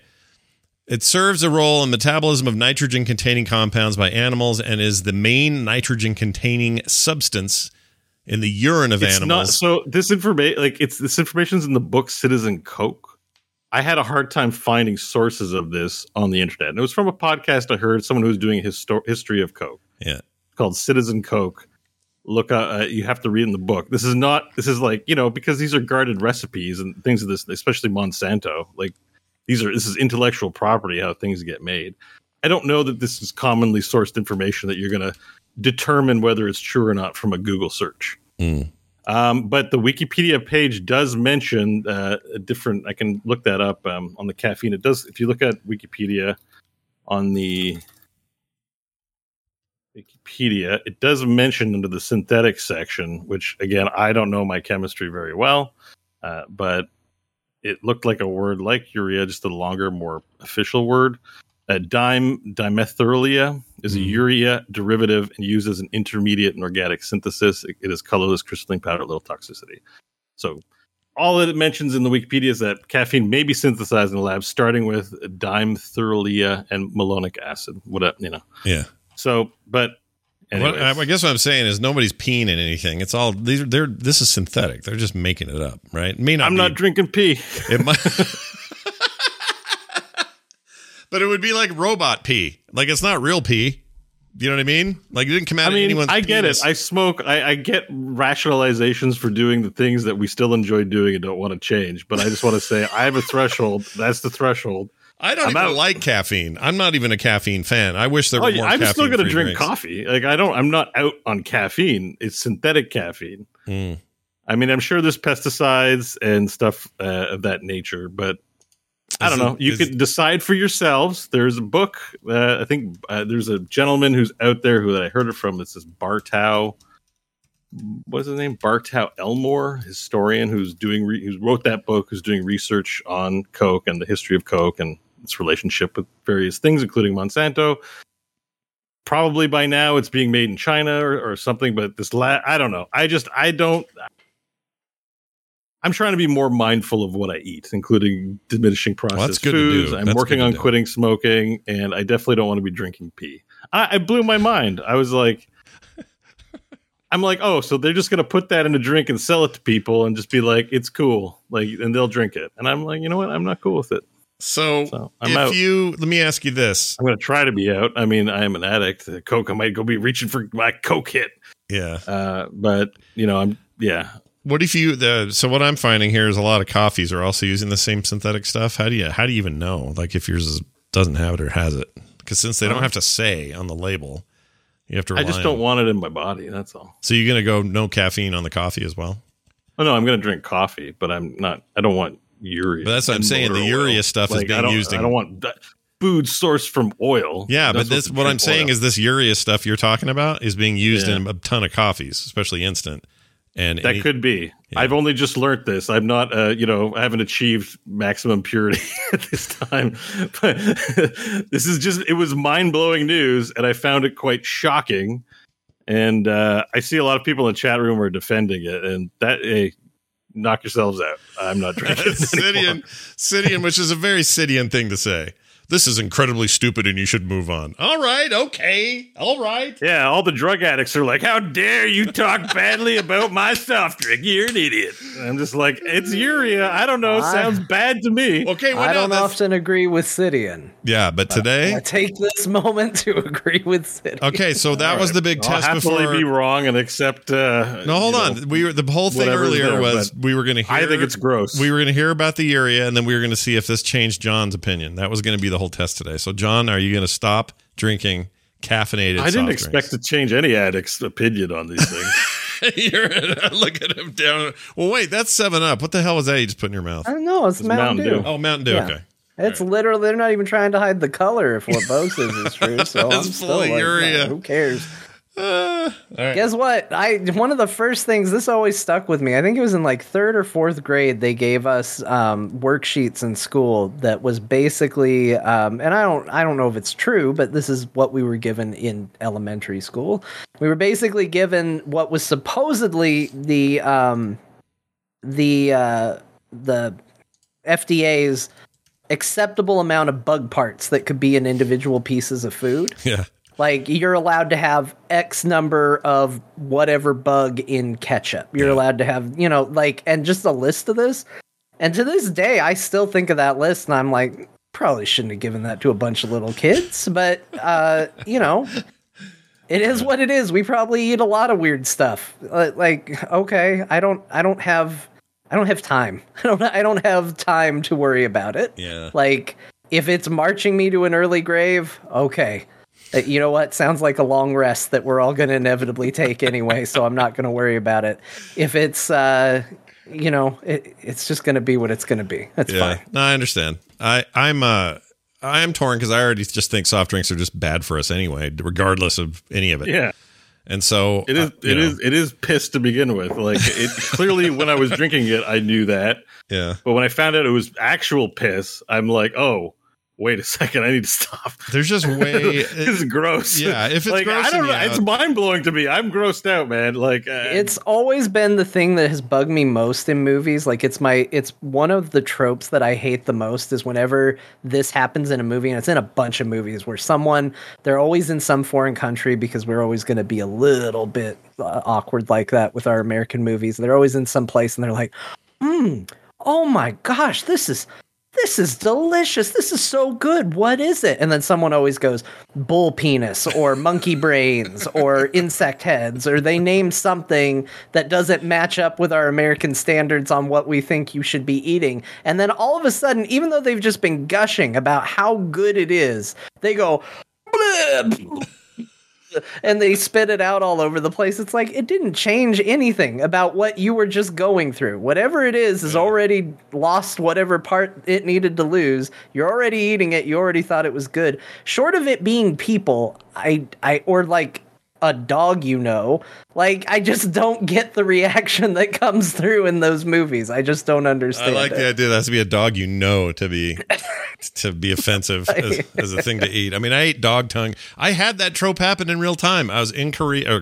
I was in China, and I was at a dinner, and they said, "Here are your beef strips." And I went, well, they're weirdly uniform and they all look the same. What's going on with that? All right, well, whatever. I'll eat beef strips. Because I didn't want to eat this other weird chicken feet thing they had and all this other weird shit. So I ate these beef strips. And then the lady next to me, I'm like, what's so funny? You just ate a dog tongue, she says. I'm like, I'm sorry? Yeah, you ate dog tongue. And I was then torn because they were actually pretty good. Yeah. But I don't want to be eating no dog tongue. Right. So I stopped eating. You don't know how many buttholes that thing's licked, when they're trying to like identify other dogs, right? Like, where's that dog tongue been? Well, they raised them in, some kind of, I assume that happened because they raised them in a farm like we do chickens, just a ton of dogs. And then there was the whole thing about how you never eat brown dogs in China. You only eat the black dogs. Their fur has to be black. And I said, well, why is that? She goes, we don't know. It just tastes better. And true enough, all my time in China, I never saw a single black dog walking around free. I only saw brown dogs walking around free. Oh, really? Yeah. Really weird fact. It's really weird. I don't know how to feel about that, honestly. I'm walking out of this experience a little unsure. Yeah. It's like, different species. It might be just a... Yeah. Well, Bo Cows muted. taste There you better. are. I never really compared cow flavors before. Me neither. Because there's the milk cows, right? Like, I don't know if that's just some traditional thing that we just believe, or do we actually slaughter brown cows, but not the black and white variants that are used for milk? Like, that's my preschool understanding of cows, right? Yeah. I mean, there's people that swear there's differences in taste between brown eggs and white eggs. M&Ms, if you go to like the M&M website, Yeah. they actually have under frequently asked questions there that, no, we assure you there is not a different taste to the colors of the M&Ms. Although I will say I used to, as a just little dumb kill time at work, I used to show people that I could guess the flavor or the color of the M&M based on taste alone, and I was right most of the time. Really? Yeah. I think it's because the lighter colors taste slightly different than the darker colors because of, I'm guessing, possibly something to do with the dye, but I can taste at least two distinct differences with M&Ms. Yeah. Yeah.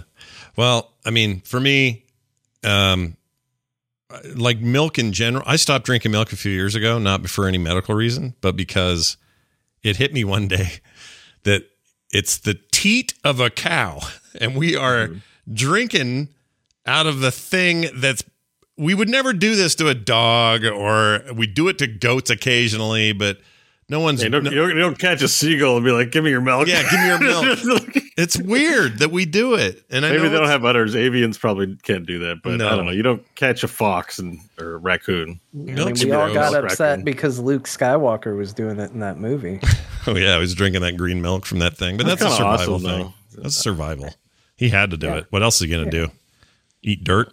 I mean, milk is all right. Like, it's not, it's just, to me, there's a line at pee. Like, it's just like, eat a tongue, eat an eyeball, eat brains, eat intestines. I mean, yes, shit passes through intestines, but if you like intestines in your Vietnamese soup, that's where I saw intestine, then bless you. But like, I just don't want to actually drink it's just too close. It's too touches, it's touching. Yeah, but pee technically it grosses me out. And also that it comes from like, it's oil and Monsanto also. I'm just like, oh, like I'm no love for that company either. Like, just get me away. That's Coke. I don't know what Pepsi does, but no, they all do the same shit. And you can just not drink it, and then I just don't have to ever give the money or be involved. It's like, I don't know if there's been a shift, but like with this Blizzard stuff, I'm just like, you start thinking about what's going on at one company, you start thinking about what's going on at all of them, and I'm like, why do I give them money and care and support and endorse them when it's despicable what I hear? And I'm like, that just seems gross to me. It just seems way too gross. Well, let me ask you this.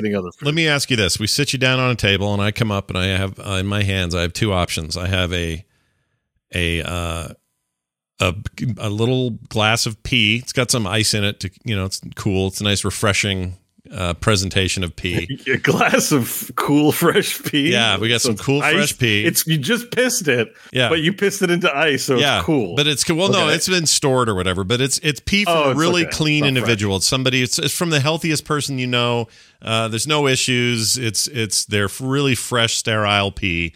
Boom, it's there from it is. The guy who pushed the Coke aside. Yeah, that guy. That's the guy, the soccer guy. He peed. Yeah, the soccer Ronaldo guy peed, and then you stored it in pure, you couldn't clean it, right? You just stored it. Yeah, you just store it. You chill it. I mean, pee technically is sterile, but not in... There's complicated things in that. Anyway. Oh, well, then I should be drinking it. Yeah, you should be drinking it. So you put the pee down there. Okay, there's your option number one. The other thing is a plate where I put a freshly cooked...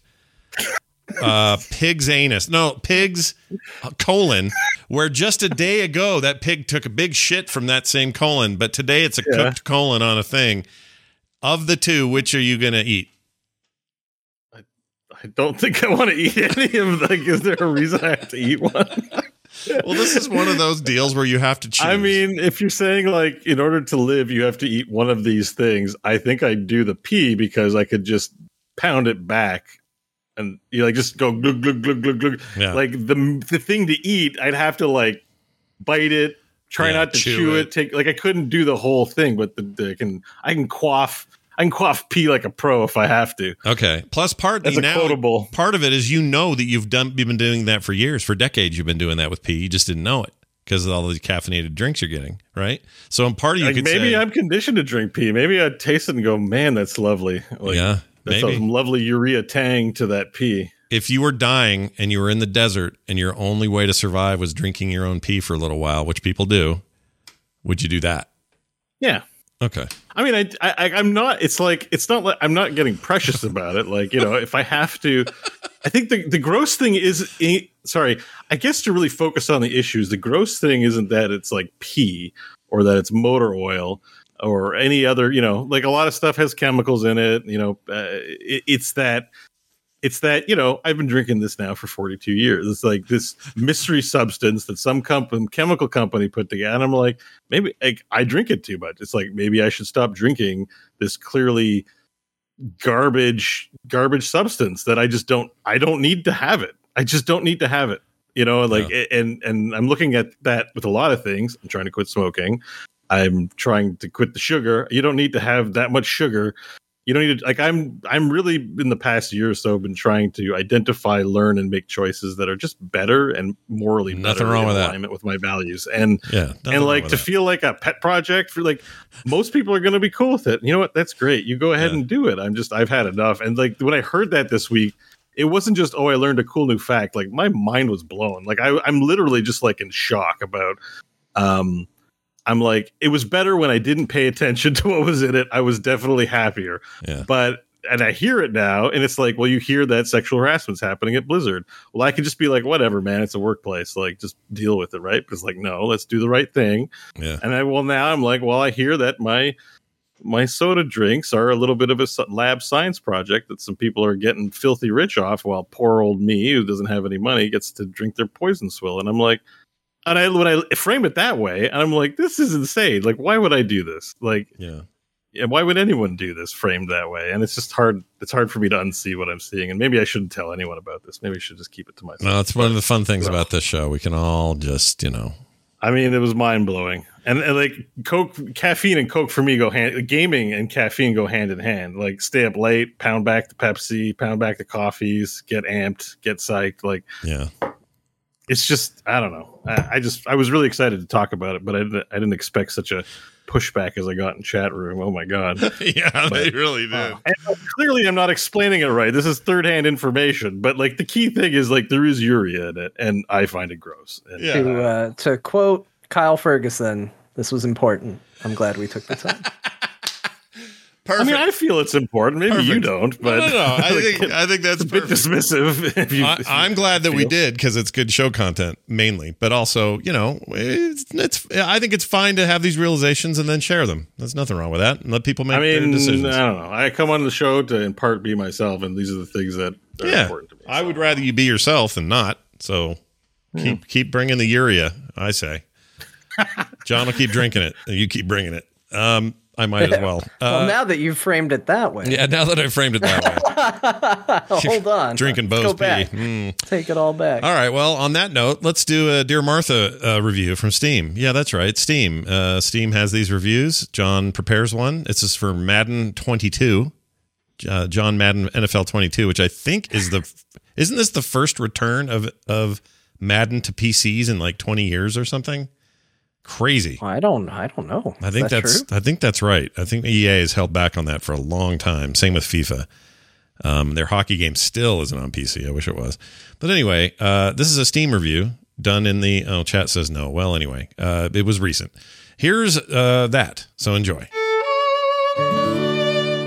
My dearest Martha, today I present to you a review of Madden NFL 2022. Martha, this game is the football equivalent of scratching a mosquito bite. If you really need a football game, this will scratch the itch. But it's not a satisfying scratch. It's the kind of scratch that leaves you wanting more. And the more you scratch it, the more annoyed you get. I bought it since I simply had no other option for a football game. And I will keep it because even though the itch is now an open, bleeding wound, I still feel compelled to scratch it. But I can't in good faith recommend anyone else do the same. Yours in this life and the next, Jadage. Was it a thumbs down from this dude? Yes, it was 100% a not recommend. Weird. Okay, so he's like, you shouldn't drink urea, but he's still drinking it. That's what's happening there. That's what that guy's doing. The equivalent of that, playing He's Madden. like, look, I know. Yeah. And I'm going to keep doing it. He's going to keep doing it anyway. All right. Where else are you going to get it? You got to get it somewhere. I haven't played a good football game in a long time, and I don't know if those are good now, but maybe this year I'll fire one up. I don't know. We'll see. I like football. Real quick correction. It has been the last 3 years that Madden's been back on PC, but prior to that, it was a huge, long period of time where they stopped doing it. So I don't know. I guess apparently EA is now okay making money in more places than just one. So well done, EA. But if it was just on Origin, does it really count as existing? No. I mean, it wasn't even there for until the last 3 years. I don't know why they stopped making it for. It was just nothing but mainline consoles. That was it. And then mobile stuff and, things they've done in the intervening years. But it's really weird. It may have been, like 01? Yeah. That was a long time ago. That was 20 years ago. That's a long time. All right. Enough of that. Now this.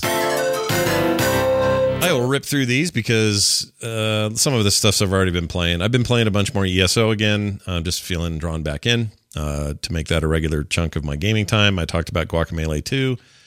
I checked in on Rogue Legacy 2.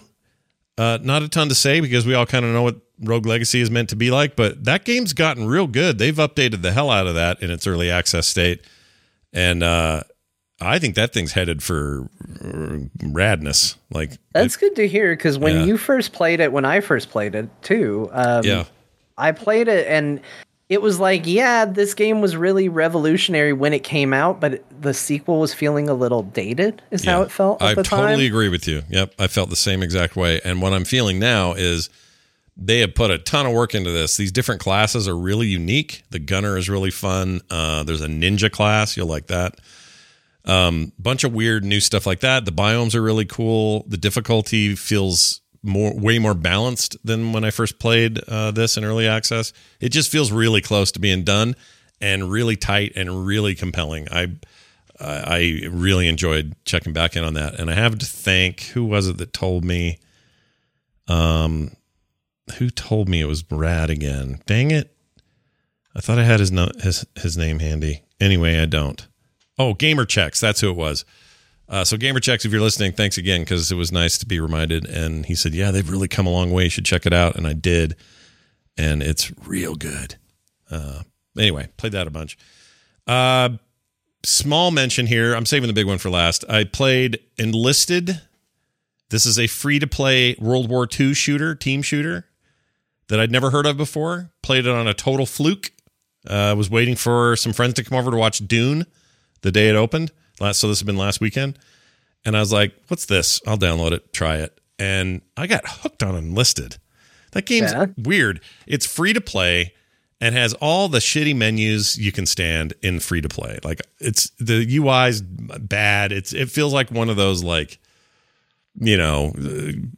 somebody's idea of what they think good menus are. It's just bad.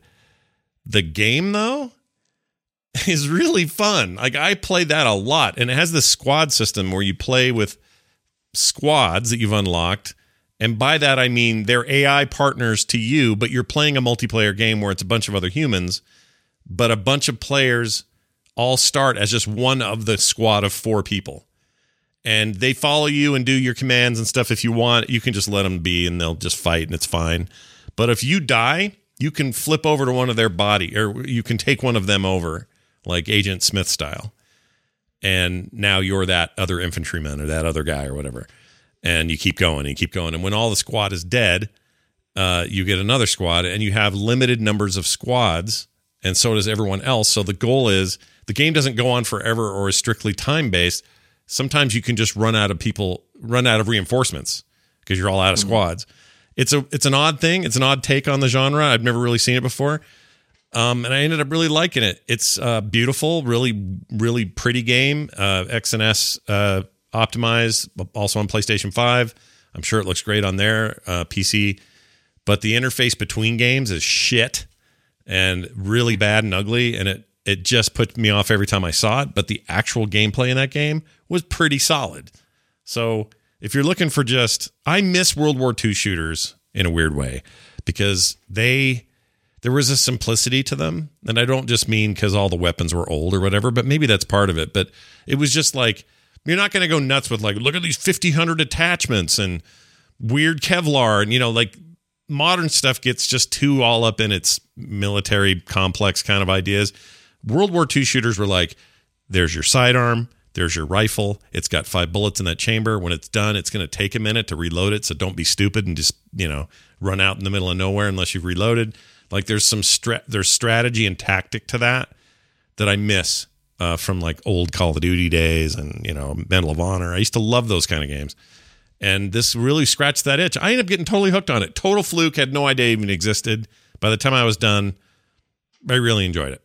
That and Chivalry 2, which weirdly is a lot like it, except it's medieval and it's all axes, bows, and spears and swords. But just running into a throng of people going, "Rah!" whether it's in World War II or Chivalry 2 time, is just a blast. And I played both those games a ton. I had a really good time.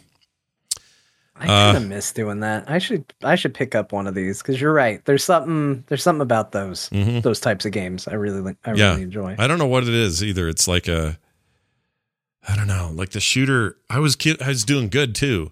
Like I actually got good at it, and it was like winning matches, but it felt like it actually got down that thing that's really hard to do. Where let's just say it's area control or like zone control or something. Most games are like, oh, hold the area, wait for the timer, and then just stay there as long as you can. And then if you die, well, they'll take it back over, and then it's just this back and forth.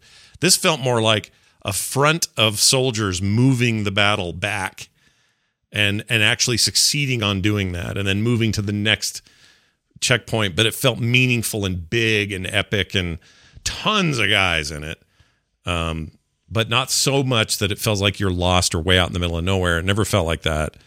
I don't know. I guess credit where it's due. The game itself is great. Their UI designer, I think, might be a chimpanzee with one eye and he's shitting himself all day. It's terrible UI. Not to call anyone specific. No. Exactly that person. Yeah, that guy. And then when you get in, it's great because you don't have to do some external login crap. I hate that in games that are free to play. I like just use whatever the system I'm using, if it's Steam or whatever. This game, you just let you log in with your freaking Game Pass name and you're done. And you just play and it's free. I like it. Alora, we can't talk about Alion's horrible UI either. That's so bad. We're not going to talk about that today. Guardians of the Galaxy. This is the one I wanted to talk about. So the Guardians game came out, and I decided to get it on the Series X. My buddy Brian Ibbett got it on his PlayStation 5. I know some people who got it on PC. This was the one, Bo, I remember you famously during E3 said, oh no, this is the Deus Ex team. They shouldn't work on this. They should work on a new Deus Ex game. Do you remember that? Yeah. Okay. Yeah. I have good news. I'm glad it's that team. That game's rad.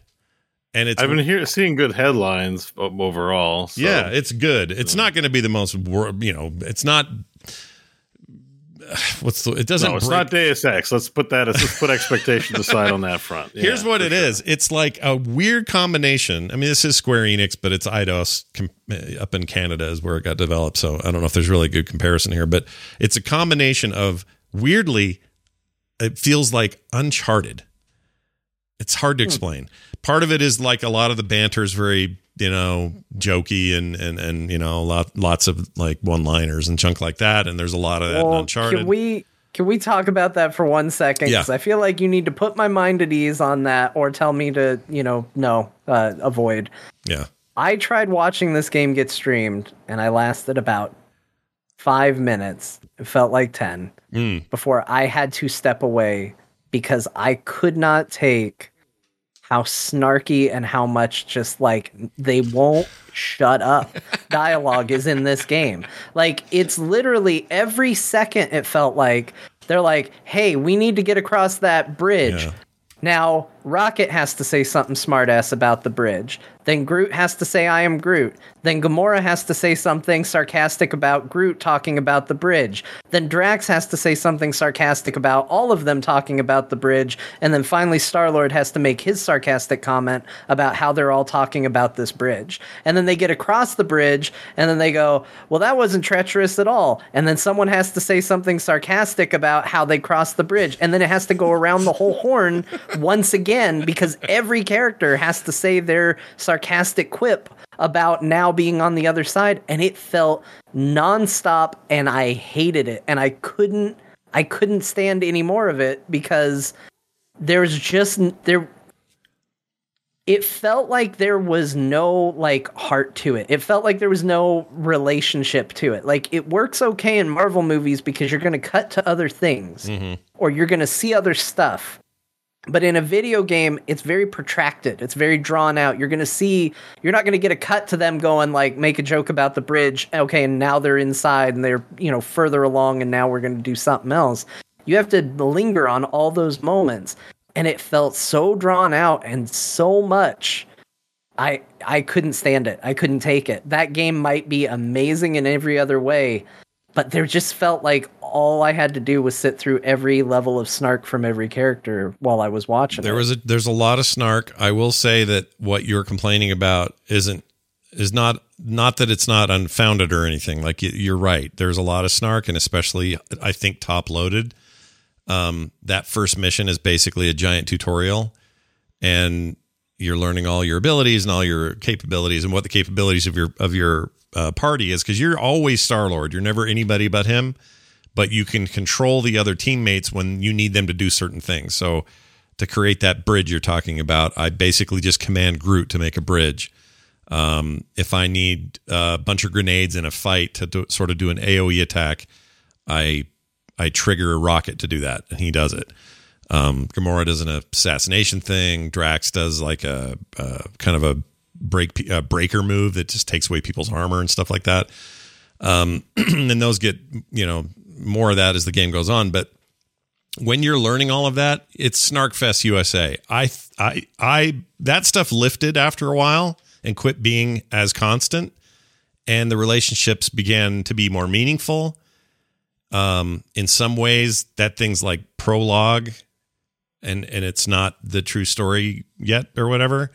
So I understand why that first impression, I get it, because I felt it too. I was like, oh man, these guys are Snark Junior here, and that's all they want to do. That lets up, I should say. And not only does it let up, like, there is heart there. It comes in little bits and pieces. They build it slowly over time.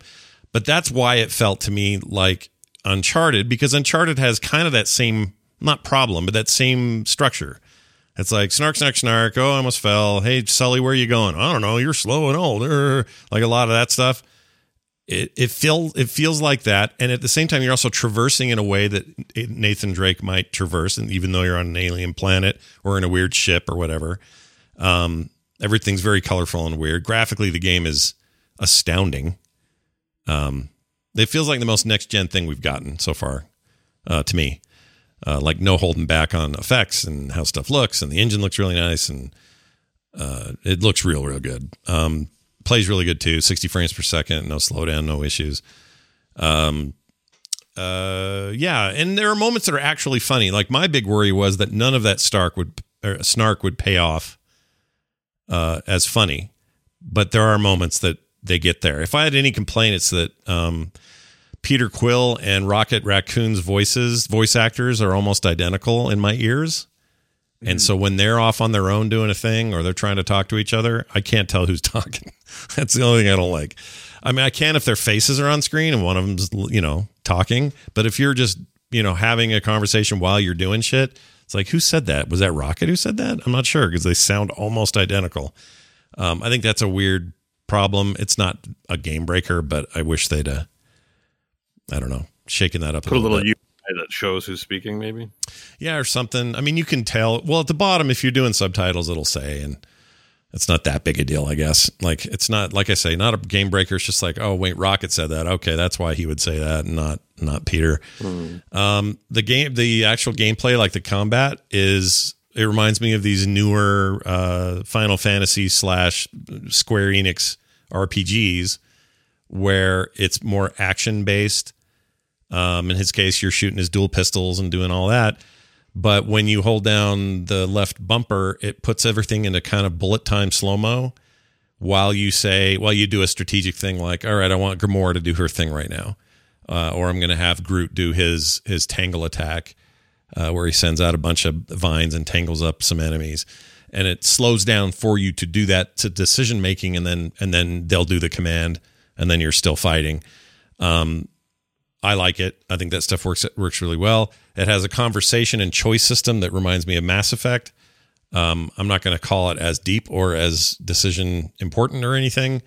I'm not sure actually, because I'm not far enough to say, but there are lots of like questions or things that come up where you can go one extreme or the other, and it feels like that stuff will be meaningful. Whether it pays off, we'll have to see further I get into the game, but I like that stuff. Some of those decisions are time based, so you got to hurry up and answer them, or else they're going to make their own decision or whatever. Design wise, like the game looks more like the current comic run than it does the movies. On purpose, like they're not trying to copy the movie here, which is, I'm grateful for, since they got weird with that Avengers game and they didn't do that here. Yeah, with like cosplayers instead of its own thing. Yeah, so they just made it. This thing really does feel like the comic, and I'm happy for that. But then there's some flourishes, like when you do your double jump and your rocket boots lift you up and stuff and help you maneuver or whatever. That reminds me of how they look in the movie. So there's some of that stuff, but it's not like MCU or it just happens to sort of share the same look. Overall, though, I'm really liking it to the point that I'm a little shocked. I didn't expect this game to grab me, and it has.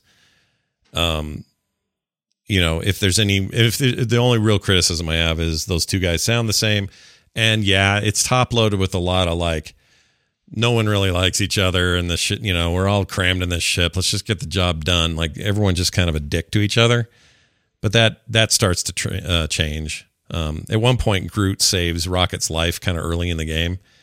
It's not a spoiler because there's lots of opportunity for this, but it was like a nice little moment where you went, oh, okay. Well, a lot of this stuff is them just being surface a-holes, but deep down, they really actually care about how all this shit goes down. And I think that just gets better as the game goes on. So anyway, for me, it's the big surprise of the year. I didn't expect it to be good, and I really like it. And seems like most people do too. It's reviewed well, and yeah, it's getting good feedback. That's what made me kind of check it out. I don't know. We'll see. It's a lot of money to find out to see if I can tolerate it. But yeah. Chat room asked about Rocket's chin penis. He just has a nice little thing. Actually, the hair tech in the game is kind of mind-blowing. I'm really impressed visually with the game, if I haven't made that clear. And that also reminds me of Uncharted, because those games also really impressed me in their time. But there's just a lot of flora and fauna and detail and just a lot of art everywhere. It's just a really well presented game. If you've only ever seen MCU versions of these characters or care about those at all, it might be off-putting because this is comic Groot. He's weird looking and kind of bigger than he should be, and Drax compared to the super film, green and red. Yeah, Drax is a very different kind of character. And Peter Quill looks nothing like Jeff or Chris Pratt. That'll throw some people, I'm sure, but I really like it. So anyway, Guardians of the Galaxy out now, Series X, PS5, PC. I am happy with my purchase. John, you played Inscription. That game is rad. What do you think of it? I picked this up based on your recommendation, and this game is rad. Yeah. I really like the vibe. I really like the aesthetic that they went for this game. This is the card game Scott talked about last week. I don't want to go too in depth because we talked a lot about it, but just sort of my thoughts on it. The card game, the card part of it is kind of operating in maybe the right middle ground. It's not so good that you're ever going to be sitting there going, man, I could really want to play another round of that card game. It's so good.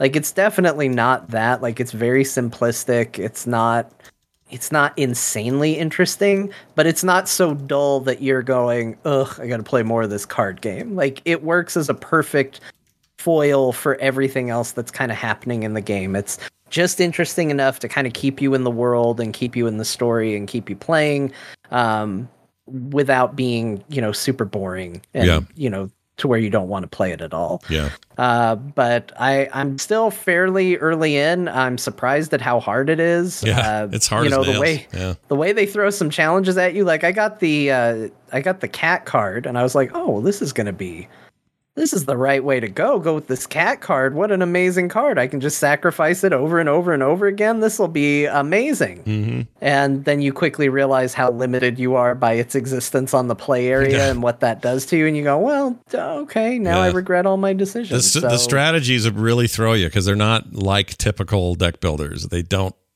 feel the same anyway. Like, it's not just simply, oh, this guy has 3 points of damage and 5 points of life. Like those mechanics exist, but the whole sacrifice something first thing and then I've only got 4 lanes to work with here, and that guy's clogging 3 of them, so what's my best chance here? And if you use a cat, you're screwed because he'll just take that slot forever. And it's weird that way, the game.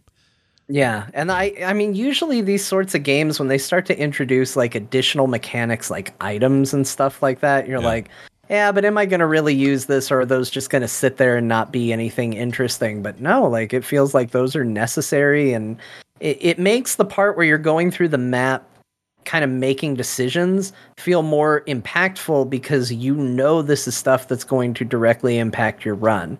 Like, oh, if I pick the wrong items, this could really screw me over. If I pick the wrong card, this could end up really hurting me. Mm-hmm. And, the game is not afraid to punish you. Like when I got to the end of the first little bit and he turned into the prospector, and I was like, all right, well, I beat him. Good job. And then all of a sudden he turns everything to gold nuggets. I was like, well, what the shit is this? What am I supposed to do now? And I just immediately lost the game. And I was like, how could I have planned for this? There's no way. The game doesn't care. The game doesn't care that you didn't think that was a fun thing. Game's kind of a dick sometimes, for sure. And that guy back there with the eyeballs, I don't know what his deal is, but he's a brickosaurus.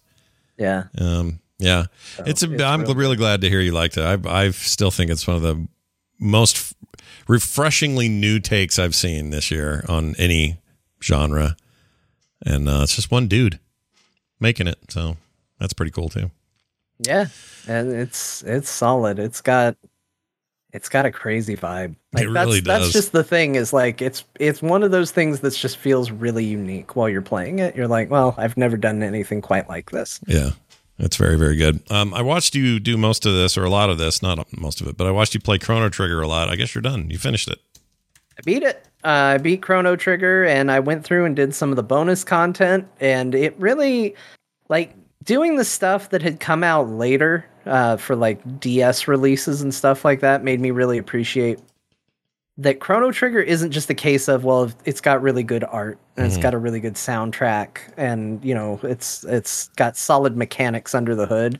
Because let me tell you, some of the stuff they decided to put in that game as bonus is really bad.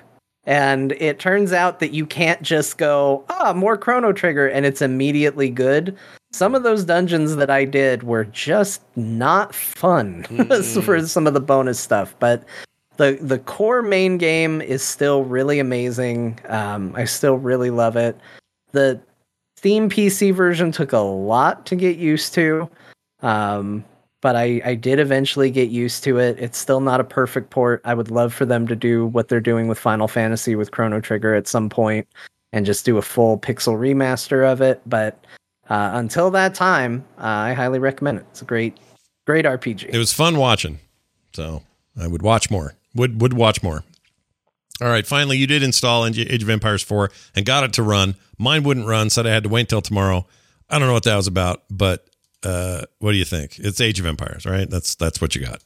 It is. And I think for good and for bad, it sounds like, I mean, I'm still in kind of the tutorial where they're walking you through it. It feels like a new version of that old thing. So there are elements of it where you look at it and you go, oh wow, I'm back in time playing Age of Empires 2 again. This feels like that.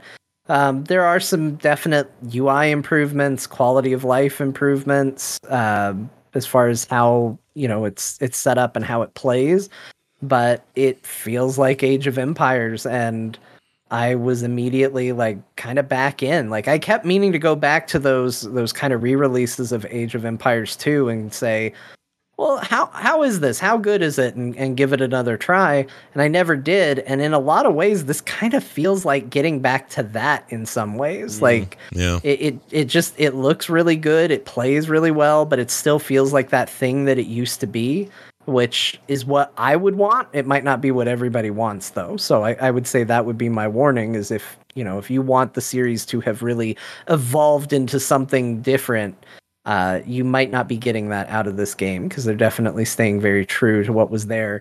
That said, I am very early. I haven't done like a create a scenario to see if Scott and I's old strategy of just building walls around everything is going to work. Yeah. There's a lot riding on that. I'm not going to lie. I might be back in a couple weeks and go, nope, wall building isn't good. It doesn't exist, or it's not great. It's a bad game. Don't buy it. Yeah. But, that's what we got to figure out. We got to figure out the wall building tech, and then I'll check back in. I mean, 2 is really the high watermark of the series anyway, and it sounds like this is more adherent to 2 than anything 3 attempted. And I think that's, like you said, it's going to be a mixed bag for some players, but I think it's the right choice, because everything you've just said to me, everything I've seen so far in video and stuff, it looks like, a way better looking version of 2.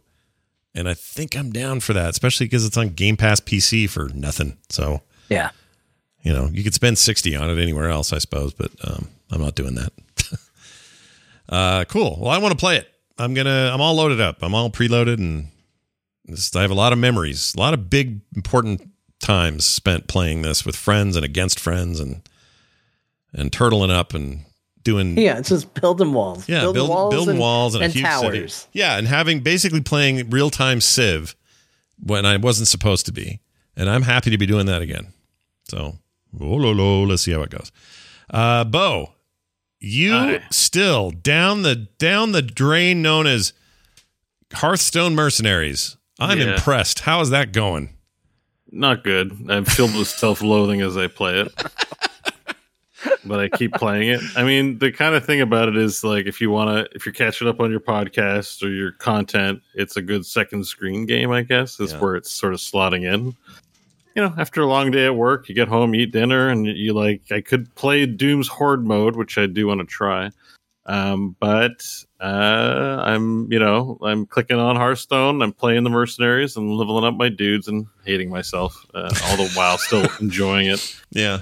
I mean, it's pretty clearly an exercise in reward. It's a hamster wheel, right? You get rewards, you get on the wheel, you get more reward.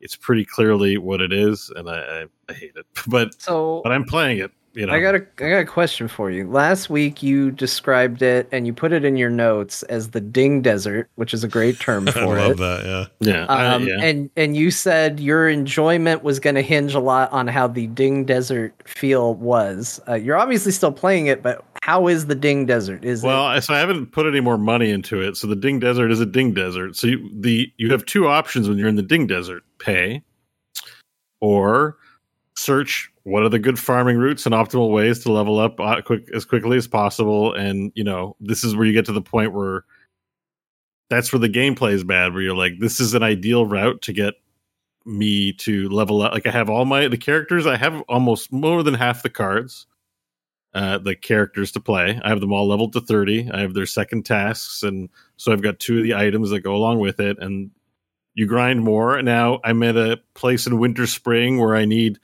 probably some fire damage or elementals to beat that boss. And I just got Baron Geddon, but I don't have Ragnaros. So I could grind out the one where you get the Ragnaros coins, so I don't have to pay to open packs to get Ragnaros. I can, get 500 coins and that bullshit, right? Mm-hmm. And and I'm like, why am I doing this? I hate this, but the gameplay is enjoyable. It's like fun math problems, like double damage here, add damage. I like numbers. It's mesmerizing. Play this numbers game.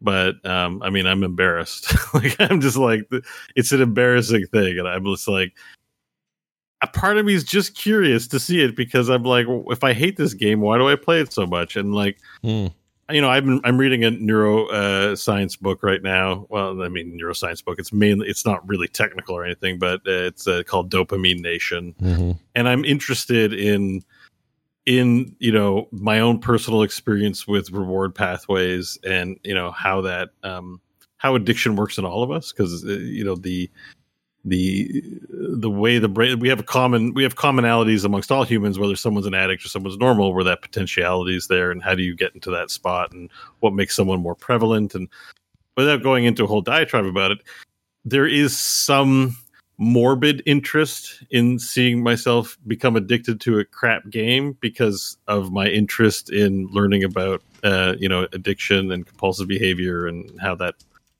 affects my life in various ways. And you know, it's like not limited to drugs. Gaming it's very much a part of gaming, and I'm very, you know, in the past year or so, I know I bring it up from time to time on the show, but it's becoming more and more of a common theme that I can't just sit down and play a game and did I enjoy it or not, but I'm looking for the telltale signs of exploitation in a game. And I think really Disco Elysium is what pushed me there, because it was a very enjoyable game, but I don't feel like it feel like it was very different from most game experiences, and sort of opened my eyes to what was possible to expect from gaming that wasn't also corrupted. And so now I feel like I'm playing like one of the most corrupt, evil games, which is not true, but it is. They did make a game in that genre. They did, and it's so normalized that I probably sound weird, and a lot of people are going to think I'm being some anti-video game Republican guy or something like that. But that's you know, but it's just true. I mean, you know, they are adding video game and internet addiction into the DSM. It is a thing. You're going to hear more and more about it years goes on. So, and it's just where my interests lie at the moment. Yeah. So it's like there's this weird science experiment that's going along now that it's got my hooks in me, and I'm watching my behavior with it, and then I'm reading my book and sort of, you know, it's in conjunction with that. Sure. But that being said, I really should play Zelda. Like I have Zelda. I haven't cracked Breath of the Wild open yet. You should totally play that. Yeah. You should play that. And what's funny too is like I have that game and Metroid Dread, yet Mercenaries is more appealing to me. I'm sitting and playing Mercenaries. Like, what is wrong with my brain? I know what it is. Like, I know what it is. It's less gross and stupid. It's less work for those hits, right? I do this too, dude. I feel you. Like that Star Trek game I keep talking about. While we were here on the show and one of you was talking, I went, oh, my guys need to get on shuttle missions. And I put them all on shuttle missions because like in another half hour, they'll all be done and I'll get this hit. And I didn't have to hardly do anything. I think there's something to that, you know? It is like, I don't know if I think it's somewhat unintentional just because we motivated by profit, and doing these things gets company profit. So you just rationalize it that way. And there's not some Lex Luthor, hopefully. But maybe Jeff Bezos is Lex Luthor, and it's what they're doing. Like, you know, I don't know. The point is, I don't know. I'm just trying to be more aware and cognizant of it as someone who's been gaming all of his life and who does a gaming show and who is trying to, you know, think about gaming responsibly, just spending my time in quality experiences and getting away from the strictly manipulative stuff. So anyways, as I say that, I played tons of Mercenaries this week and I feel like an idiot, but I have to be honest and say like, that's what I did this past week. And that's been my journey in gaming for the past 7 days. It is what it is. I don't recommend it. Do not start playing Mercenary. Play Battlegrounds. Battlegrounds is all right. Battlegrounds is great. Good time. You can stop Battlegrounds. I stayed up late a few times playing stupid Mercenaries, trying to level up my cards. Well, look, we've all got. But anyways, that's the end of my rant. At least you weren't drinking pee while you did it. Think of it that way. That's right. No Monsanto. No in my Mercenaries game. No more Monsanto. All right. Now time for one of these. That's a good question. We got an email from a listener sent to talktothecore@gmail.com. Talktothecore@gmail.com. We love getting your emails. There's a ton of them we can't ever get to, but we try. Please keep them coming, and we'll try to read as many as we can. Doug Varner wrote in and said, I recently discovered Greedfall on Game Pass, and it feels like New World's older single-player brother. Colonial aesthetics set in a newly found island, but with pretty deep dialogue options and good third-person combat systems. I was really surprised to see it only came out 2 years ago. I guess I was just buried in a sea of other games. Feels similar to Witcher 3, but maybe not as open world as also a developer I didn't recognize. Spiders is the name. So it does feel a little less than a AAA game, but I'm really enjoying it so far. Any of y'all ever play it? Enjoy the show, yada, yada, yada, Doug. Well, Doug, he said yada, yada, not me. That's in his email. That wasn't me. That wasn't me dismissing something he said at the end of his email. But this game caught my eye when it came out because their previous game was also sort of interesting. And then I just never got around to it. I think I was like not in the mood to spend $50 on a thing, and it was on Steam, and I thought, I don't know, maybe one day I'll put up my favorites or, wish list it. But yeah, now that it's on Game Pass, I probably should check it out. I'm always interested in like a good Witcher, Skyrim, vibe sort of RPG. Yeah. It sounds all right. I mean, I bounced off. I feel bad about how hard I bounced off it, but I bounced off New World real hard. I just can't be motivated. In fact, it just made me want to play ESO, and so that's what I'm doing.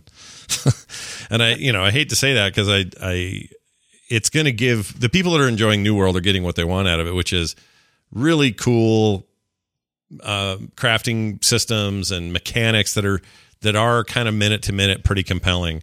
But it's a husk of a there's no soul inside that game yet, and it may build one. It may have one day, but all that stuff John said was kind of true.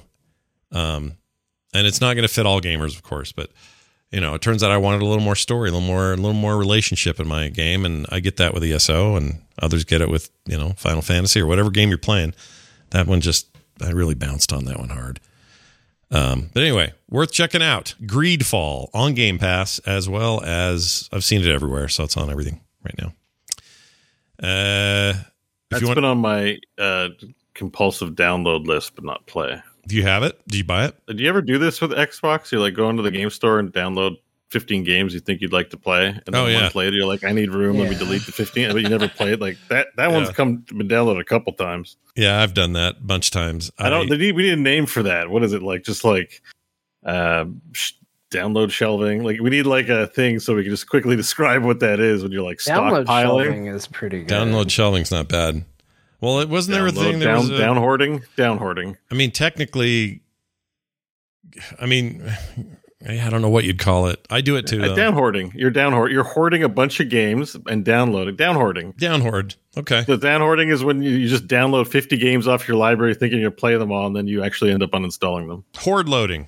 You heard it here first. Give me credit on Snopes or whatever. Knowyourmeme.com. I think it's hoard loading. That's what I'd call it. Hoard loading.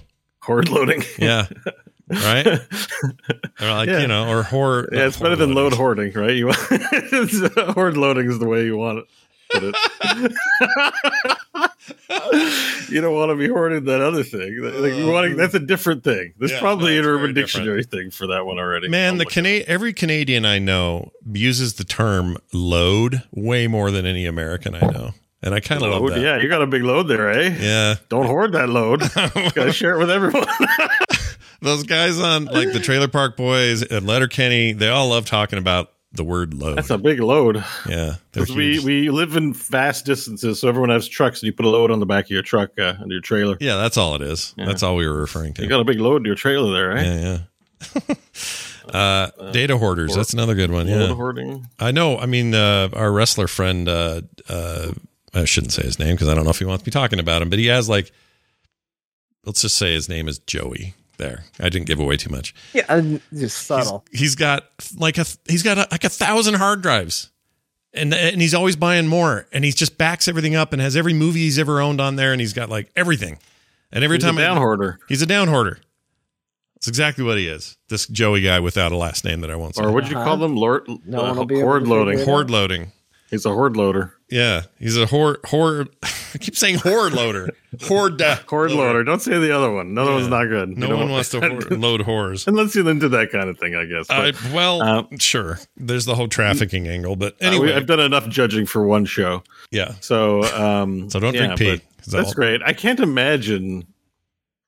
I think there was a time with the internet where that felt like the right thing to do, right? Like early aughts, like, oh shit, like who knows how long this internet's going to be around? Let me make sure I download all the games and download all my messages onto my hard drive in Windows Explorer and like all that. And then, I mean, sometimes I still feel like, should I do that? What if war breaks out? We don't have internet. Yeah. I'd love to have my hard drives to play while they're shelling the country. Yeah, I know. Right? Like, what are we going to have when that happens? I'm going to be useless, man. I don't know how to build a fort. I don't know how to kill a goat and eat it. I don't know how to build a fort.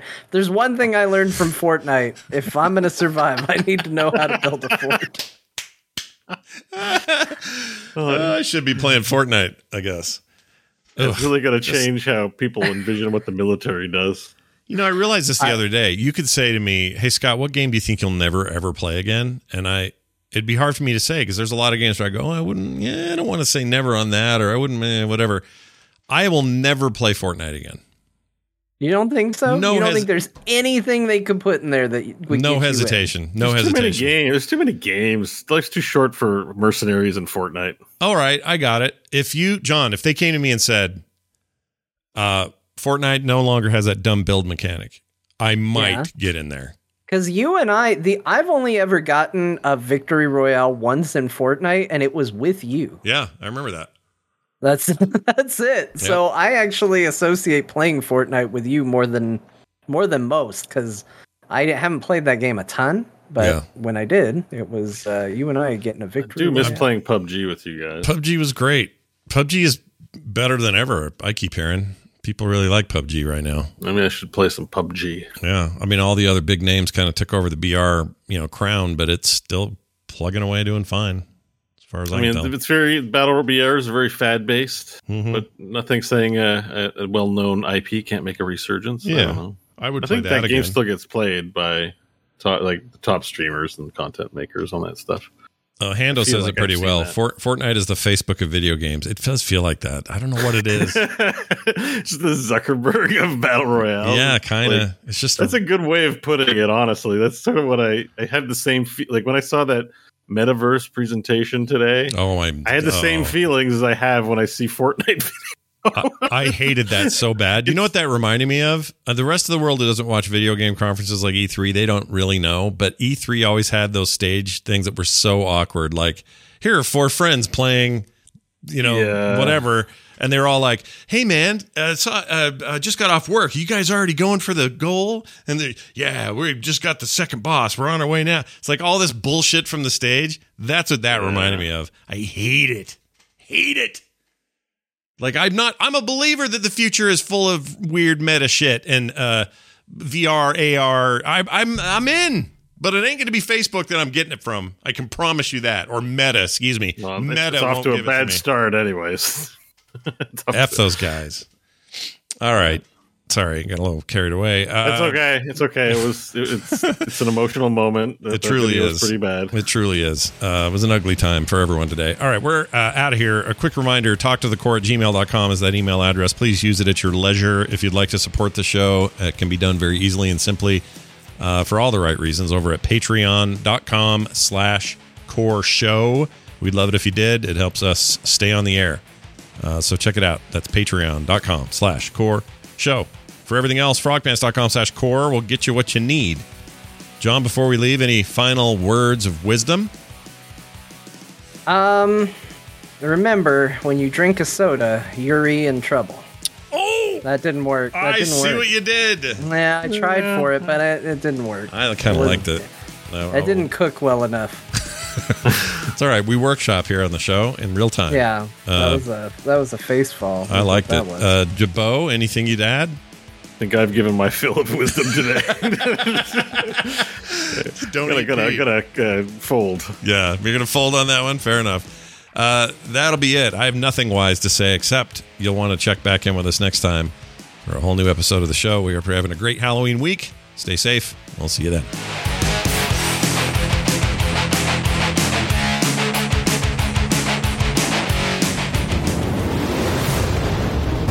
This show is part of the Frog Pants Network. Yes. Get more at frogpants.com.